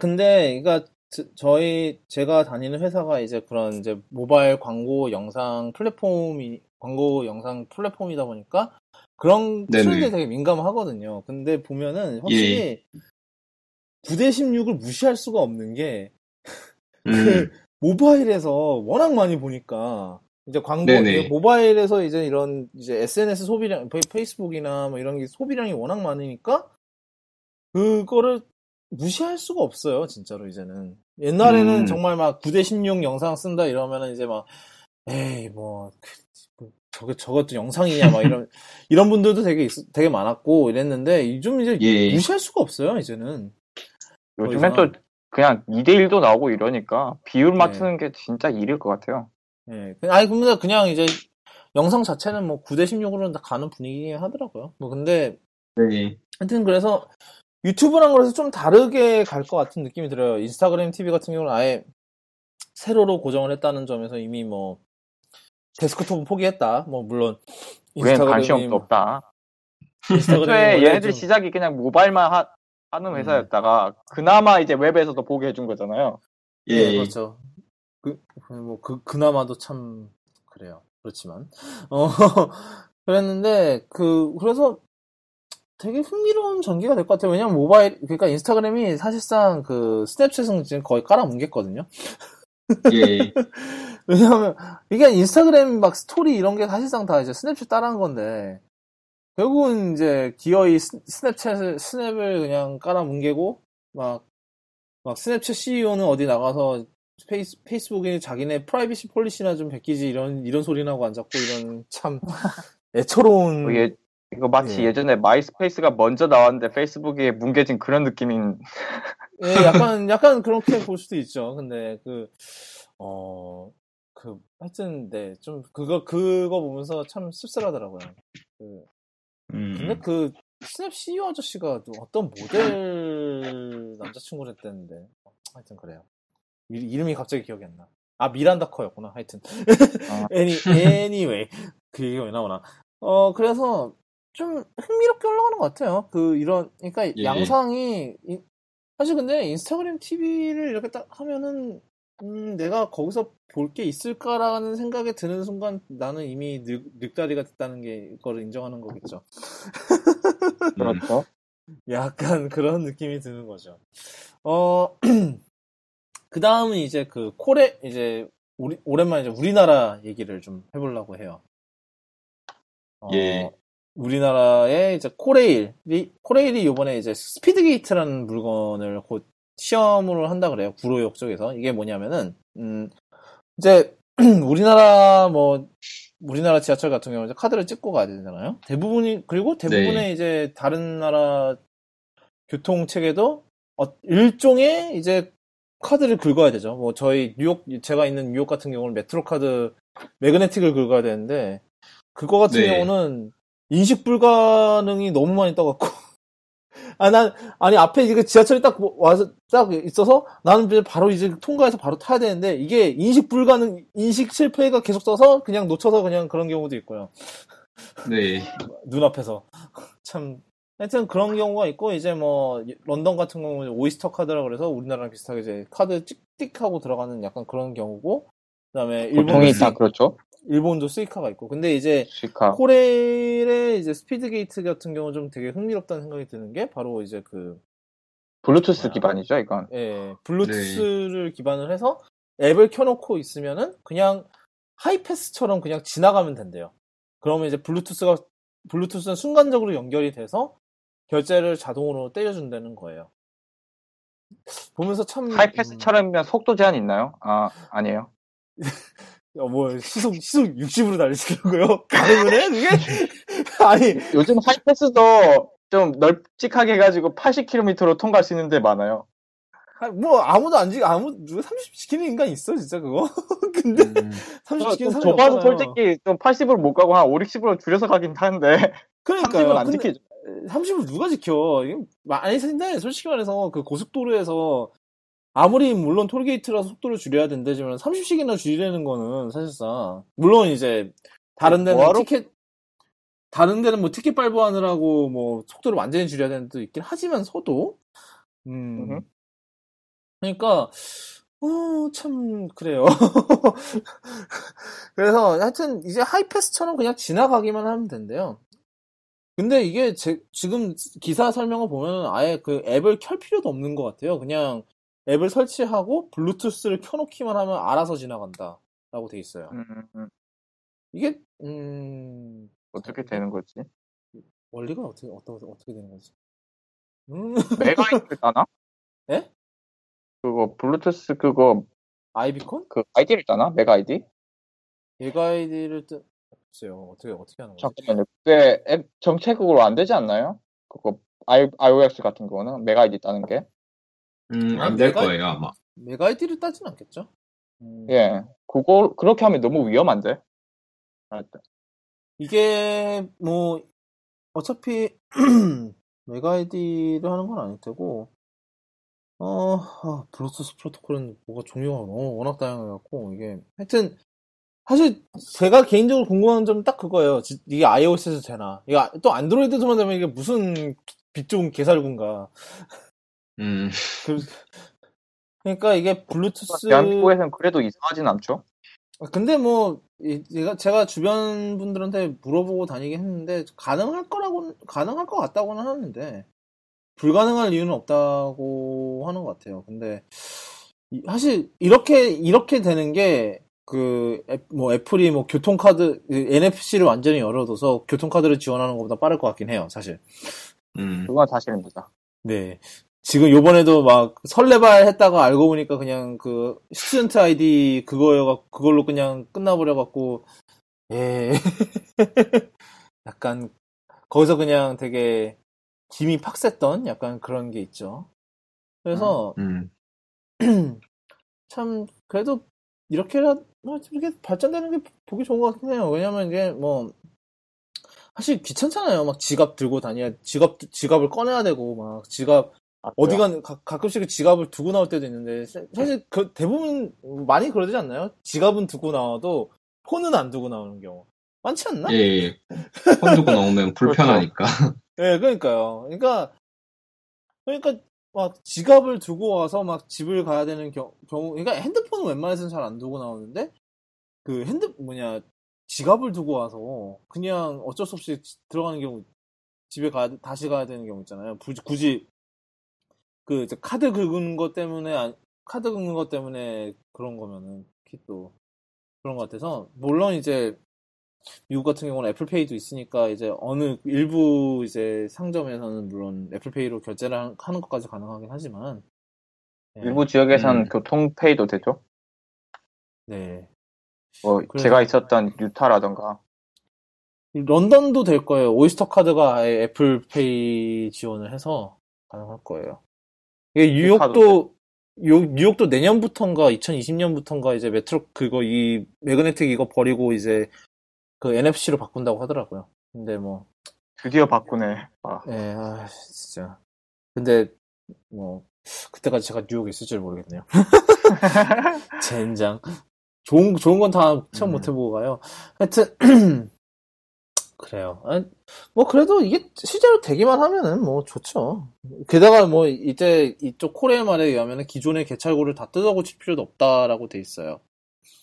그러니까 그냥 기존 개찰구에 바로 시스템을 적용할 수 있다고 돼 있네요. 그리고 그러면 이 기존 개찰구에 블루투스가 있다는 얘기인가요? 블루투스가 애초부터 있었던 소린가? 약간 큰 그림을 보고 개찰구를 만드셨네. 이게 이거 보니까 좀 약간 요즘 나오는 좀 약간 얇은 신형 개찰구 같긴 해요. 특정 개찰구만. 근데 뭐 이제 그렇겠죠. 어차피 10년 전에 만든 개찰구에 그게 들어가 있진 않을 테니까. 근데 이제 어차피 개찰구를 그동안 이제 조금씩 바꾸고 있긴 했으니까 뭐 약간, 근데 잘못하면 이런 사태가 생길 수도 있을 것 같아요. 만약에 이게 일부 개찰구만 스피드 데이트다 이러면, 왜 우리나라 공항 같은 경우 요즘 보면은 이제 작년 초인가요? 올해 초인가요? 이제 그 자동 출입국 심사가 사실상 이제 기본으로 됐잖아요. 이제 맞아. 한국 국민이면. 근데 이제는 자동 출입국이 더 길어. 줄이 아무 의미가 없어요 이제. 자동 출입국이 더 길어져갖고, 게다가 이게 문제가 더 뭐냐면, 옛날에 한국 입국했을 때 봤는데, 아니 어떻게 하는 줄 모르는 할아버지 할머니가 거기서 이게 왜 안 되지 이러니까 시간이 배로 걸려요. 아니 쓸 줄 모르시는 분은 당연히 그냥 창고로 빼야지 지금. 모르는 상태에서 막 안 되네 막 이러면서 계속 이제 옆에 직원이 달라붙어서 막 이러고 있으니까 시간이 배로 걸려요. 이럴 거면 왜 했어? 약간 그런 느낌이기도 하고. 그래요. 아무리 쉽게 만들어도 헤매는 분들이 꼭 있어요. 그거는 그건 뭐 그럴 수 있죠. 어쩔 수가 없어요, 그거는. 왜냐하면 자신들이 썼던 방식이랑 완전히 다르기 때문에, 아무리 우리 입장에서는 이게 쉬워 보여도 사실 쉬운 게 아니거든. 약간 그런 느낌인 거죠. 약간 그래요. 그래서 좋은 것 같아요. 뭐 근데 이거를 크게 이제 큰 그림으로 적용을 하려면 이제 사실상 버스에도 이런 거를 넣어야 될 텐데. 그렇잖아요. 환승 할인받고 이러려면은. 환승을 해야 되는 분들이 태반이니까. 네, 이것만 해봤자 그러네요. 그 문제가 있었네. 그러니까 이렇게 한다고 해도 환불이 안 되면은 그러네요.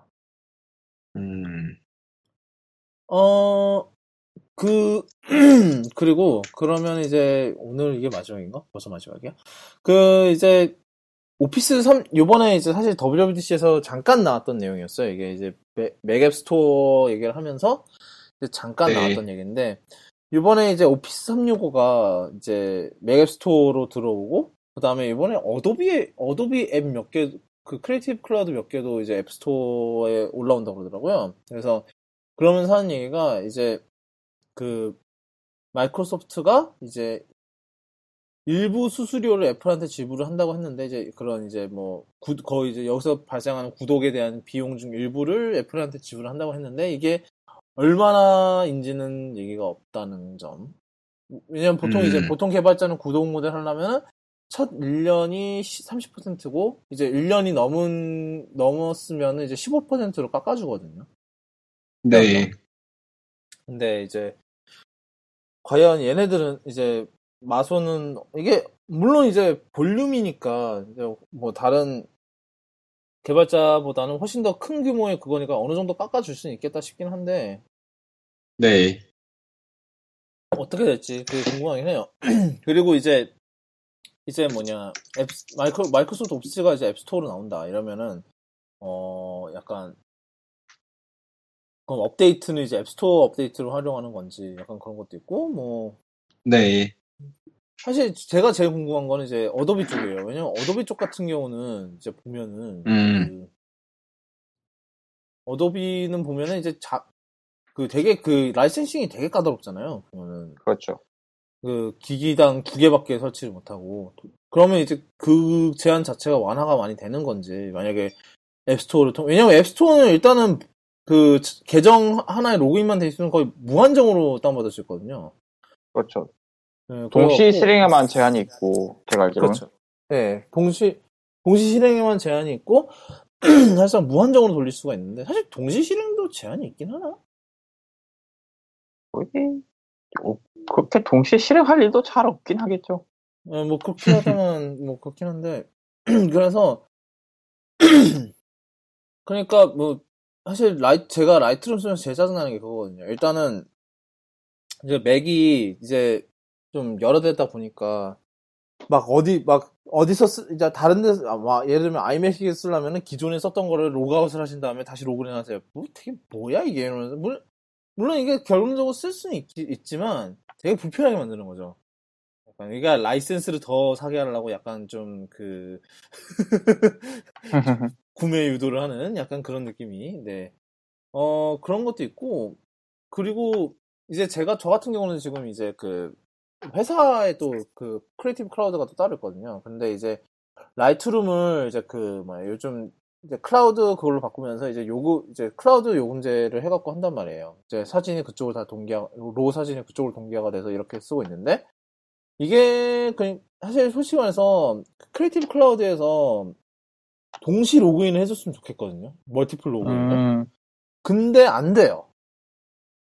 그러니까 만약에 내가 회사 계정을 로그인해서 이 앱을 쓰고 싶다. 그러니까 예를 들면 뭐 애프터 이펙트 이런 거를 쓰고 싶다. 애프터 이펙트는 전 개인 계정은 없는 앱이거든요. 저는 이제 포토그래퍼 플랜만 쓰니까. 근데 그렇게 하려면은 이제 제 개인 계정에서 로그아웃을 해서 회사 계정에 로그인을 한 다음에 그 다음에 하고 또 로그아웃 하고 다시 로그인하고 그렇게 이제 애프터 이펙트를 쓰고 다시 내 사진 라이브러리에서 편집을 해야겠다. 또 이제 애프터 이펙트를 끄고 또 로그아웃을 하고 또 내 개인 계정으로 로그인해서 그 다음에 라이트룸을 켜야 돼. 되게 불편해요.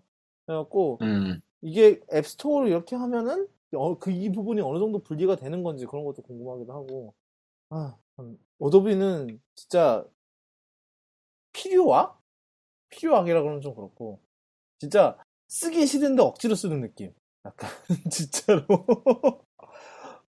쓰기가 너무 힘든데 약간 억지로 얘밖에 대안이 없으니까 특히 라이트룸 같은 경우는 거의 얘하고 대안이 없거든요.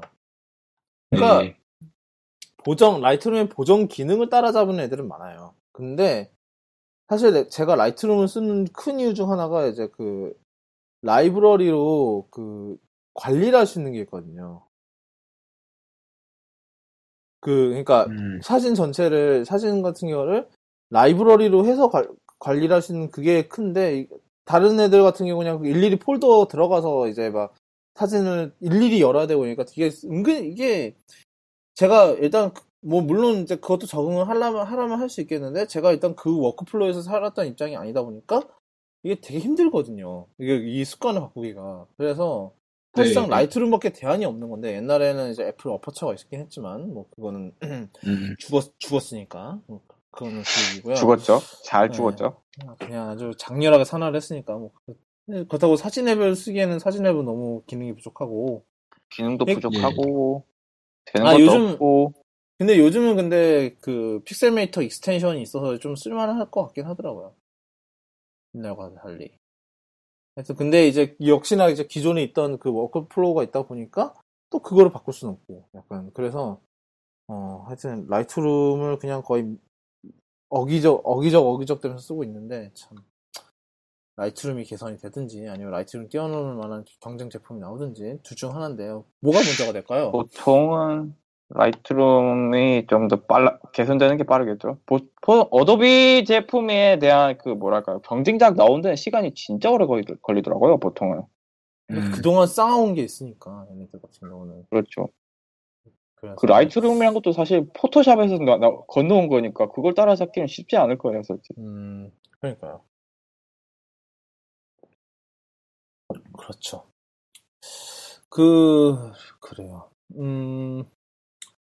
아까 사실 저희끼리 얘기를 잠깐 하긴 했는데, 호로요님은 요즘 윈도우를 메인으로 쓰시죠? 그렇죠. 업무 때문에. 근데 맥도 계속 쓰고 있어요. 그래서 저희가 이제 작업 환경에 대한 얘기를 잠깐 했었어요. 근데 이게 잠깐 간단하게 다시 얘기를 해보자면, 그러니까 제가 이거를 하게 됐던 계기가 이제 다른 팟캐스트를 듣고 있는데 이 아저씨는 이제 우리 같은 경우는 웹브라우저를 탭으로 이렇게 불러오잖아요. 근데 이 아저씨는 하나의 창에 하나의 탭만 불러와서 19개를 그냥 다다다다다 이렇게 해놓는다. 그래서 왜 그렇게 할까요? 그게 자기 말로는 찾기가 더 편하대요. 그래서 그게 궁금해서 한번 그때 아까 잠깐 얘기를 해봤었는데 웹브라우저를 총 몇 개 쓰세요? 저는 그냥 보통 보자. 잠깐만요. 잘하면 2개쯤 띄울 수 있을 것 같아요. 2개나 하나 하고, 탭은, 거기 보자. 국립국어원 사전이랑, 제가 번역을 하잖아요. 국립국어원 사전이랑, 그리고 부산대에서 쓴 맞춤법 검사기랑, 구글 같은데 한 2-3개 띄우고, 레퍼런스 하나 더 띄우고, 그걸 데스크탑 하나 해놓고요. 윈도우의 데스크탑 기능.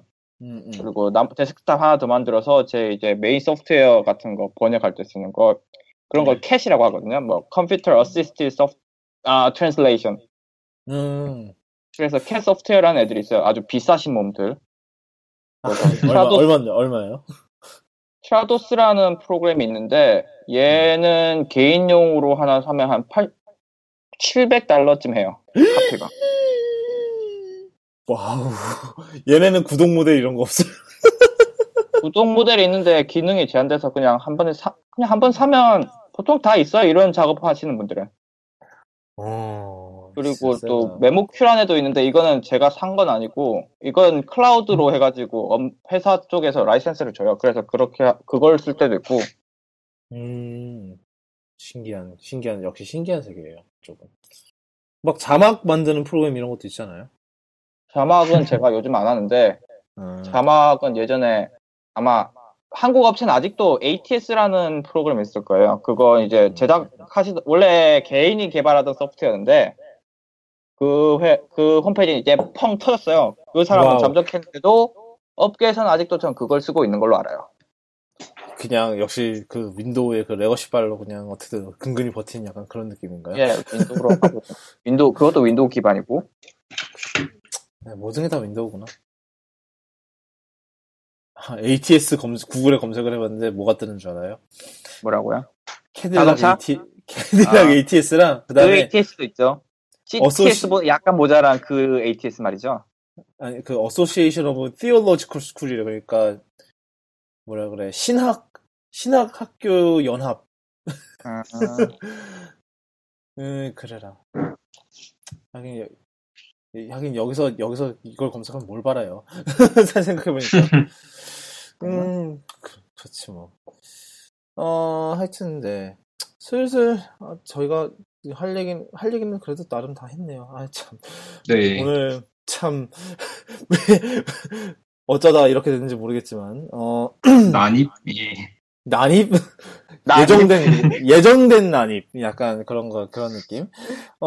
그래서 저희 쿠도캐스트 슬슬 마무리를 지을까 하는데, 그래도 저희 둘이서는 2시간 아니구나. 2시간 아니구나. 이게 저희가 방송 시간은 1시간 반 했네요. 이게 요번에 이제 그 라이브, 뭐, 들으시는 분은 알겠지만, 이제 라이브 플랫폼을 바꿨어요. 저희가 지난주에 그, 행아웃이 아주 장렬하게 터지신 이유로. 세상에. 그러고 나서 결국은 이제 방법을 찾아서 지금 이렇게 바꿨는데, 다행히도 어제 테스트를 해봤을 때는 잘 나가더라고요. 이제 이게 원리가 뭐냐면 이제, 이게 발음은 어떻게 되는지 모르겠네. 하여튼, 네, 그런 프로그램이 있는데. 믹서 아닐까요? 믹서인데 뭔가 되게 팬시하게 보려고 이를 L로 바꾼 것 같아요.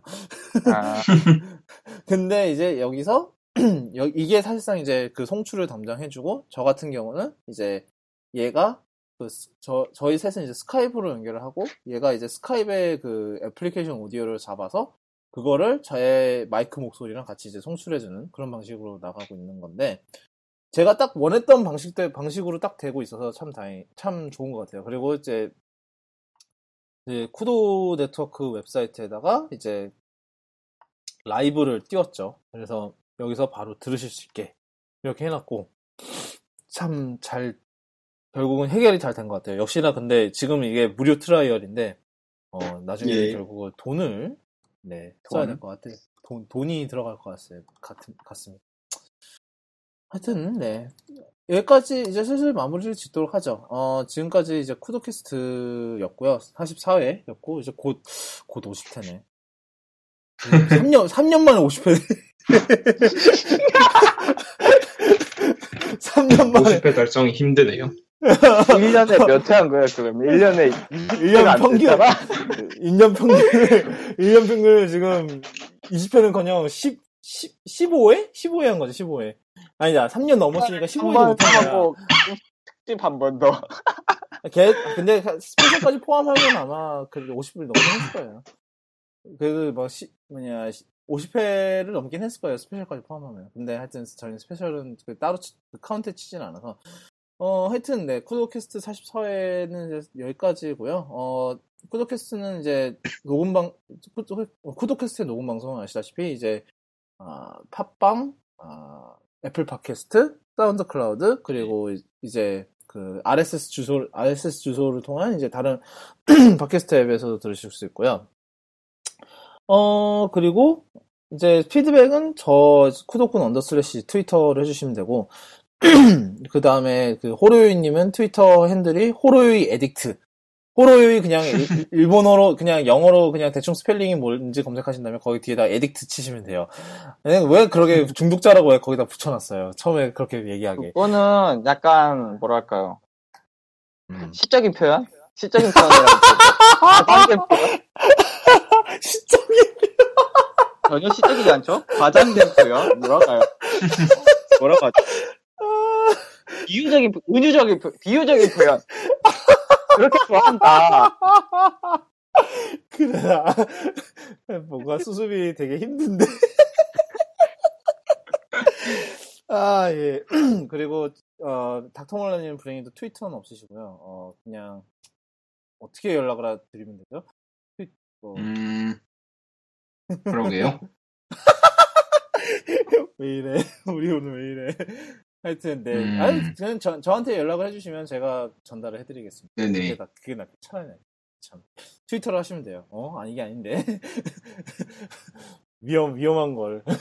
네, 하여튼, 네. 쿠도캐스트는 여기까지였고요. 저희, 지금까지 들어주신 청취자 여러분들과 청취자분들 가족들, 그리고 있으시다면 청취자분들의 그 소중한 다른 반쪽 되시는 분들까지, 모두, 이제 토요일 아침이니까, 힘찬 주말의 시작과, 그리고 이제 또 다른 다음 한 주를, 잘 지내시길 소망을 해봅니다. 지금까지 방송은 여기까지였고요. 저희가 또, 다음 주에 또 뵙도록 하겠습니다.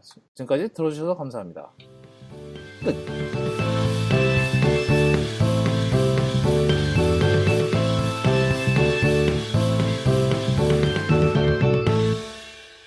아유, 수고하셨어요. 수고했어요. 아니, 왜, 뭐, 어딜 간 거야? 뭐, 학교, 그거는? 이제 학교 끝나고 이제 사람들끼리 딱 모여서 어디 주변에 갔는데, 중간에 하나 차가 뻗었네? 오는 길에. 아하. 시그널 없는 곳에서. 아, 시그널 보내. 찌릿찌릿. 저런. 아, 근데 시그널 보낼 수가 없구나. 신호가 없으니까. 그러네. 그렇지. 아니, 근데 내가 딱 그 예상을 하긴 했었어. 이 사람이 어디를 갔다가 돌아오는데 뭔가 지연될 일이 생겼는데, 신호가 안 터져서 나한테 메시지를 못 보내고 있나. 딱 미국에서는 진짜 이게 게다가 몬터레이가 내가 그걸 아는 게 진짜 좀만 나가면 신호가 안 터져. 그러니까 그 도시 지역을 조금만 벗어나서 좀 뭐 어디 저쪽 그 1번 국도를 타든지 뭐 그거 조금만 그래도 안 터지거든, 신호가 바로. 내가 겪어봐서 알아. 그때. 그래서 그랬을 것 같더라고, 딱 느낌이. 딱 빅스바나 아니면은 그런 쪽으로 가면 바로 빅스비 다리 이런 쪽으로 가면 신호 안 터져. 그러니까 그쪽은 아예 그 해안가 도로는 왜냐면 이게 거기가 해안가 구조가 어떻게 되냐면요. 이게 딱 도로가 있는데 바로 옆이 산이에요. 네네. 그러니까 일단 절벽이에요, 절벽 완전. 일단 이 길을 타면 중간에 빠지는 길이 안 나오는 한에는 이 길만 계속 가야 돼요. 중간에 길이 없어요. 돌아가는 길이 없어. 그리고 셀타워가 없어요, 주변에. AT&T가 브라이튼이고 뭐가 없어요. 그래서 시내에 있는 신호가 다음에 이제 그걸로 하는 거고, 이제 그게 끊기면 빠이. 그러니까 왜냐면 어차피 이게 산 때문에 신호가 못 넘어요. 더 웃긴 거는. 옆에 산이 있으니까 기지국이 이쪽에 이제 산에 이쪽에 있지 않는 한에는 신호가 못 넘으니까 그냥 신호가 없는 거예요. 그냥 그쪽은. 한국 같으면 그냥 산에다가 기지국 받겠죠. 신호길 기지국을 받겠는데. 예, 그럴 수가. 게다가 이제 우리나라 같은 경우는 이렇게 막 산 바로 옆에 바다가 있진 않잖아요. 그래서 조금은 공간이 있으니까 기지국을 세울 공간이 있단 말이에요. 근데 얘네는 하여튼 그래서 얘네는 그냥 좀 멀고 사람 없다 싶으면 안 박아요. 그냥 신호 없이 사세요. 그냥 어차피 인터넷 유선을 회선 깔면 되잖아요. 그래라. 근데 하여튼 옛날에 그래서 거기를 올라가면서 운전을 하는데 이제 중간에 잠깐 쉬고 있는데 어느 분이 오시더니 저기 혹시 반대쪽에 오냐 그래갖고 안 그랬는 아니 저 같은 방향일 건데 왜 그러세요? 그러니까 저희가 그 기름이 다 떨어져 가는데 혹시 주유소를 보셨나 해서요. 망했네. 그럼 망했네. 근데 그러니까 그래서 제가 딱 그때 제안을 했어요. 근데 지금까지 오시면서 없었으니까 차라리 앞으로 나가는 게 그나마 가능성이 더 있지 않을까요? 어차피 뒤에도 없는데 괜히 돌아서 갔다가 진짜로 기름 다 떨어지면 정말 오도 가도 못하는 거니까 차라리 가다가 있을 가능성이 오히려 더 클걸요. 그래서 감사합니다 이러고 갔는데 그래서 나중에 좀 더 쉬다가 따라갔거든요. 다행히도 거기서 기름 넣고 있더라고요. 바로 한 10분쯤 가니까 주유소가 있어갖고 거기서 기름 넣고 있더라고요. 그래서 미국에서 좀 멀리 여행 갈 거면은 그 기름통을 하나 사는 것도 방법이에요. 네, 진짜 중간에 언제 기름이 다 떨어질지 모르기 때문에. 그리고 미국이 이래서 전기차가 불안불안한 것도. 그래서 그나마 캘리포니아는 탈만한 솔직히 아니야. 캘리포니아도 그 PCH 이런 거 못 타. 거기에 중간에 충전기가 어딨어. 그러니까 캘리포니아에서도 시내만 좀 왔다 갔다 메이저 시티끼리만 왔다 갔다 할 수 있지. 네, 그러니까 이제 막 왜 제가 이제 지난번에 3월에 이제 루트 66을 했잖아요. 그 길을 타는 차 중에서 전기차를 한 번도 못 봤어요. 거기까지 갈 수가 있나?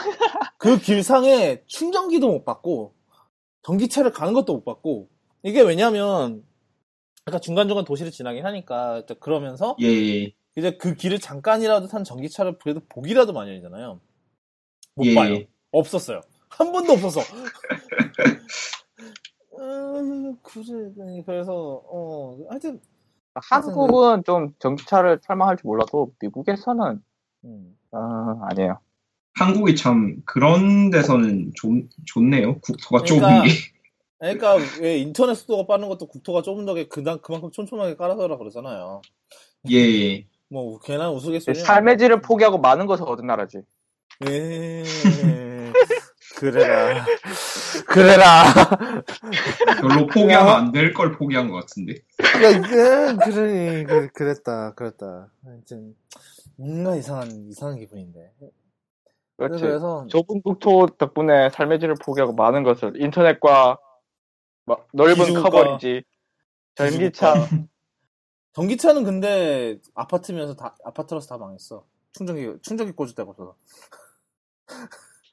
뭐 요즘에는 신청하면 막 준다고는 하더라. 아파트에도 막 깔아주고. 예. 근데 그 주차장에 법안도 쉽게 연결할 수 있는? 응.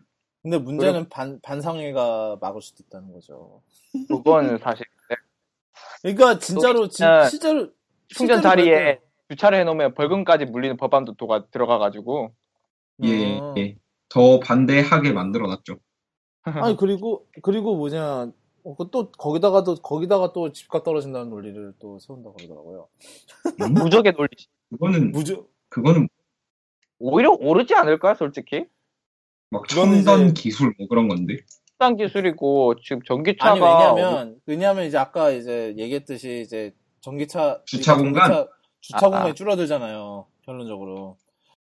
그러니까 그것 때문에 집값 떨어진다고. 내 생각엔 그런 것 같아. 저도 처음에는 그게 뭐가 있는 줄 알았어요. 나름 이유가 있겠지. 그러니까 근데 이유가 대체 뭔지를 몰랐는데 지금 생각해보니까 그게 그나마 가장 주차 공간? 논리적인 이유인 것 같아. 그나마. 아니 그런 주장을 하시는 분들은 애초에 논리적이지 않지 않나? 그냥 내가 전기차 안 탈 건데 왜 저기 자리가 있느냐. 나 저기 주차할래. 그런데 논리는 모르겠고 일단 만들어 보자.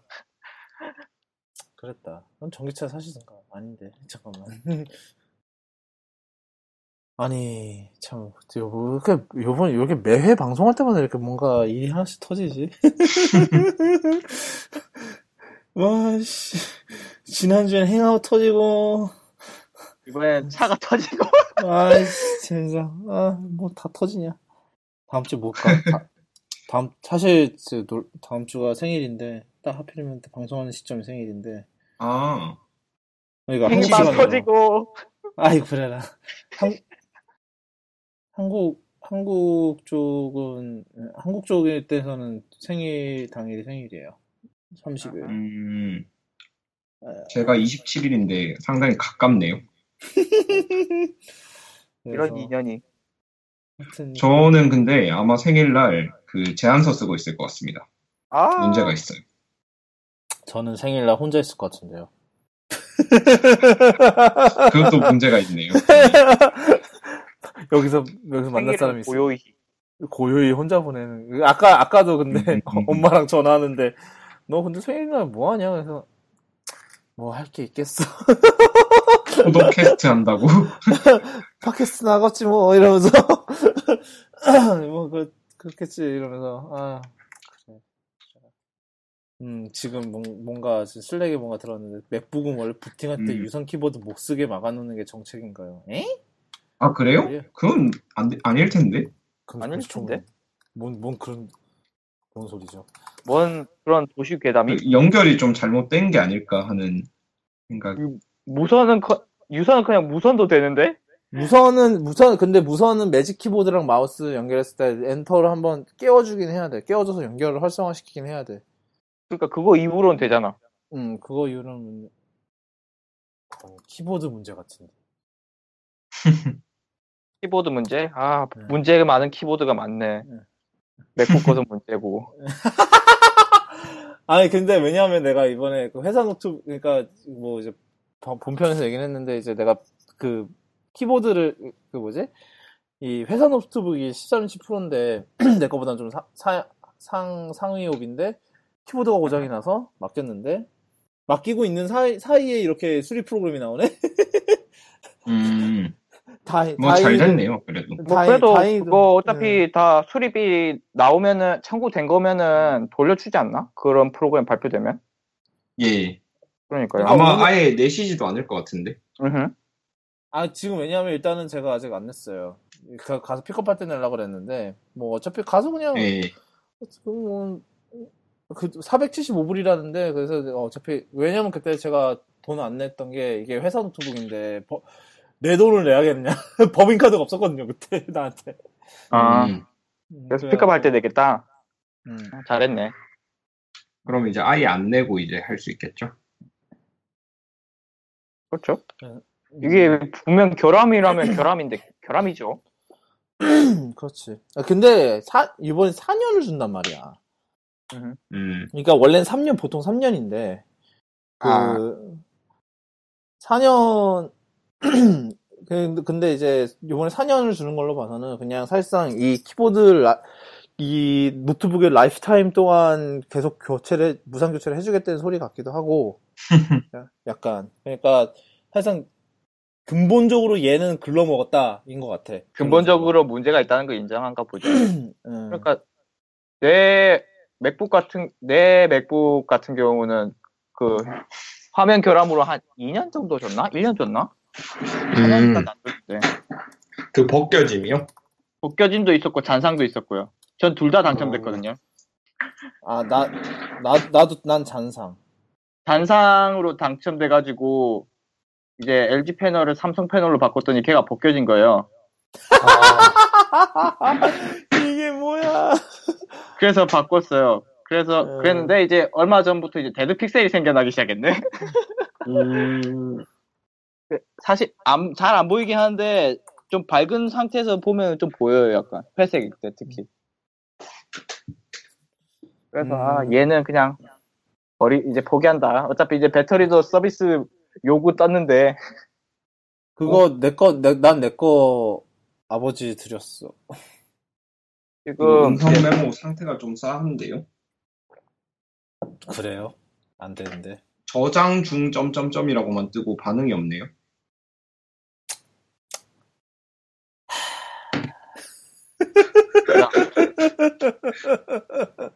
괜찮아요. 이거 지금 또 혹시 몰라서 녹음 돌리고 있었어요. 정 안 되면 이거 그냥 그대로 내보내야지 뭐. 음성 메모 저런 것도 처음 봤는데 왜 저장 중 점점점이지? 약간 실패 각인데요. 지금 이게 저 방송 끝나자마자 끊고 저장 중 뜨길래 놔뒀다가 방금 본 건데 사망각이군요. 이렇게 오래 저장을 할 리는 없을 거고.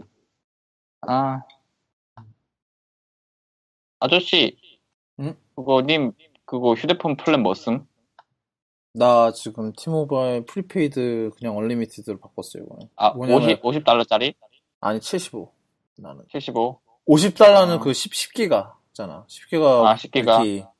근데 원래 그거 썼긴 했는데, 그게 내가 이제는 막 계속 돌아다니니까 이제 그게 10기가가 부족하더라고. 그래서. 뭔가 더 싼 플랜을 찾고 싶은데 없어. 그게 끝이야. 그게 사실상 한계야, 내 생각엔. 프리페이드는 이게 끝인 것 같아. 안 그러면 AT&T 가야 되는데 AT&T는 막 1기가짜리니까. 한국 요금제 너무 그립다. 3만 원이면 막 10기가 줬는데. 아, 그래요? 그럼 무슨 요금제지? 그거 있잖아요. 그 뭐냐 알뜰 통신사들 있잖아요. 맞아요. 걔네들한테 하면 그게 되지. 네. 그러니까 업무가 아닌 다른 잡다한 일은 요즘 매구라고 있는데 뭔가 바뀐 것 같은데. 그래라. 심지어 얘는 쿼드코어고 내 그 업무용 그 컴퓨터는 그거 7200U인데. 근데 그래도 아직 그 프로가 쓸만해. 쿼드코어라서. 요즘 그 뭐냐 8000 시리즈 있잖아. 걔들 쿼드코어보다 얘가 나아. 걔 그 8세대 쿼드코어로 나온 애들 있잖아. 걔들 U 붙은 애들은 별로래. 생각보다 성능도 별로고 발열 때문에 쿼드코어라고 막 갈굴 수가 없다고. 그러더라고. 지금 그럴만하게 지금 그 전세대 KB 레이크를 쓰고 있는데 얘도 발열 장난 아니거든요. 이제 이거 기반으로 쿼드코어 만드내면은 발열이 어떨지 그냥 딱 감이 오는 거죠. 4배로 빵! 녹아내리마. 얘네들이 혁신을 안 하는지 프레스카만큼은 아닌데 요즘 CPU가 발열이 좀 세. 인텔이 느낌이. 그게 그럴 수밖에 없는 게 14나노를 지금 몇 번째 울거먹고 있는지 모르겠네요. 원래는 공정 개선이 돼야 되는데 거의 한 3, 4년째 우려먹지 않아요, 지금 이제는? 그러니까 그 상태로 이제 쿼드코어까지 올리고 거기서 U 프로세스 만든다고 이제 칩까지 사이즈까지 작아지니까 이런 스펙터 13인치 이런 애들처럼 펜 하나로 버티는 애들로는 진짜 답이 안 나오는 거예요, 지금. 예. 그러니까, 아니, 언제쯤, 근데 이 8세대, 이 발열 덩어리 8세대로 펜리스 돌리는 마이크로소프트는 무슨 정신을 한 걸까? 나 아무리 생각해도 모르겠어. 왜 애플도 이제 곧 할 건데, 맥북. 코 클락만 다음 계열로는 모르겠지만은, 지금 이 KB 이걸로는 안 돼. 커피레이크인가? 갑자기 다음 맥북 하면서 짜잔 A11 들어갔어요. 뭐야? 이제 당장 포팅 시작하시면 돼요. 예? 개발자들. 혹시나 몰라서 스티커도 만들긴 만들었어요. 근데 $500 더 주세요. 쓰지 말라는 거죠, 이거. 근데, 솔직히, 지금 마지판 이거 돌아가는 꼴 봐서는 사실, 이게, 크게 필요는 없을 것 같아요, 개인적으로. 그러니까 그거만큼의 옛날에 인텔 트랜지션만큼의 그렇게 큰 트랜지션은 아닐 것 같다라는 기분이 들어요. 왠지. 그럴 수도 있는 게 요즘 ARM 계열 CPU들도 그냥 X86 그건 시뮬레이터는 다 달리고 있고 요즘 AMD한테서 이제 라이센스 사는 애들도 있고. 근데 그래서 커널 바이너리 자체가 뭔가 이게 암하고 그게 좀 다른지. 왜냐면 이번에 마지판 하는 걸 보면은 거의 코드 변환이 없었다고 그러거든요. 코드 수정이. 그냥 그러니까 이제 스티븐 토튼 스미스라고 옛날 애플 폼웨어 제끼는 아저씨 있잖아요. 예. 이제 이 아저씨가 이제 마지판 그거를 이제 내부 코드를 찾아서 어떻게든 해서 자기 앱을 옮겨봤나 봐요. 그냥 맥에서 그냥 돌아간다는데? 그러니까 이게 그 마지판 자체가 그 변환 레이어가 있는 건지 코드 베이스 바이너리 변환 레이어가 따로 있는 건지 뭔지는 모르겠는데 일단은 그거를 감안하더라도 잘 돌린다는 건 지금 뉴스앱 보면 뉴스앱도 그렇고 뉴스앱은 근데 새로 고치면 버튼이 있었으면 좋겠어요. 이게 밀어서 새로 고치면 하는데 이게 여기서는 안 어울린단 말이야. 아, 뉴스에서요?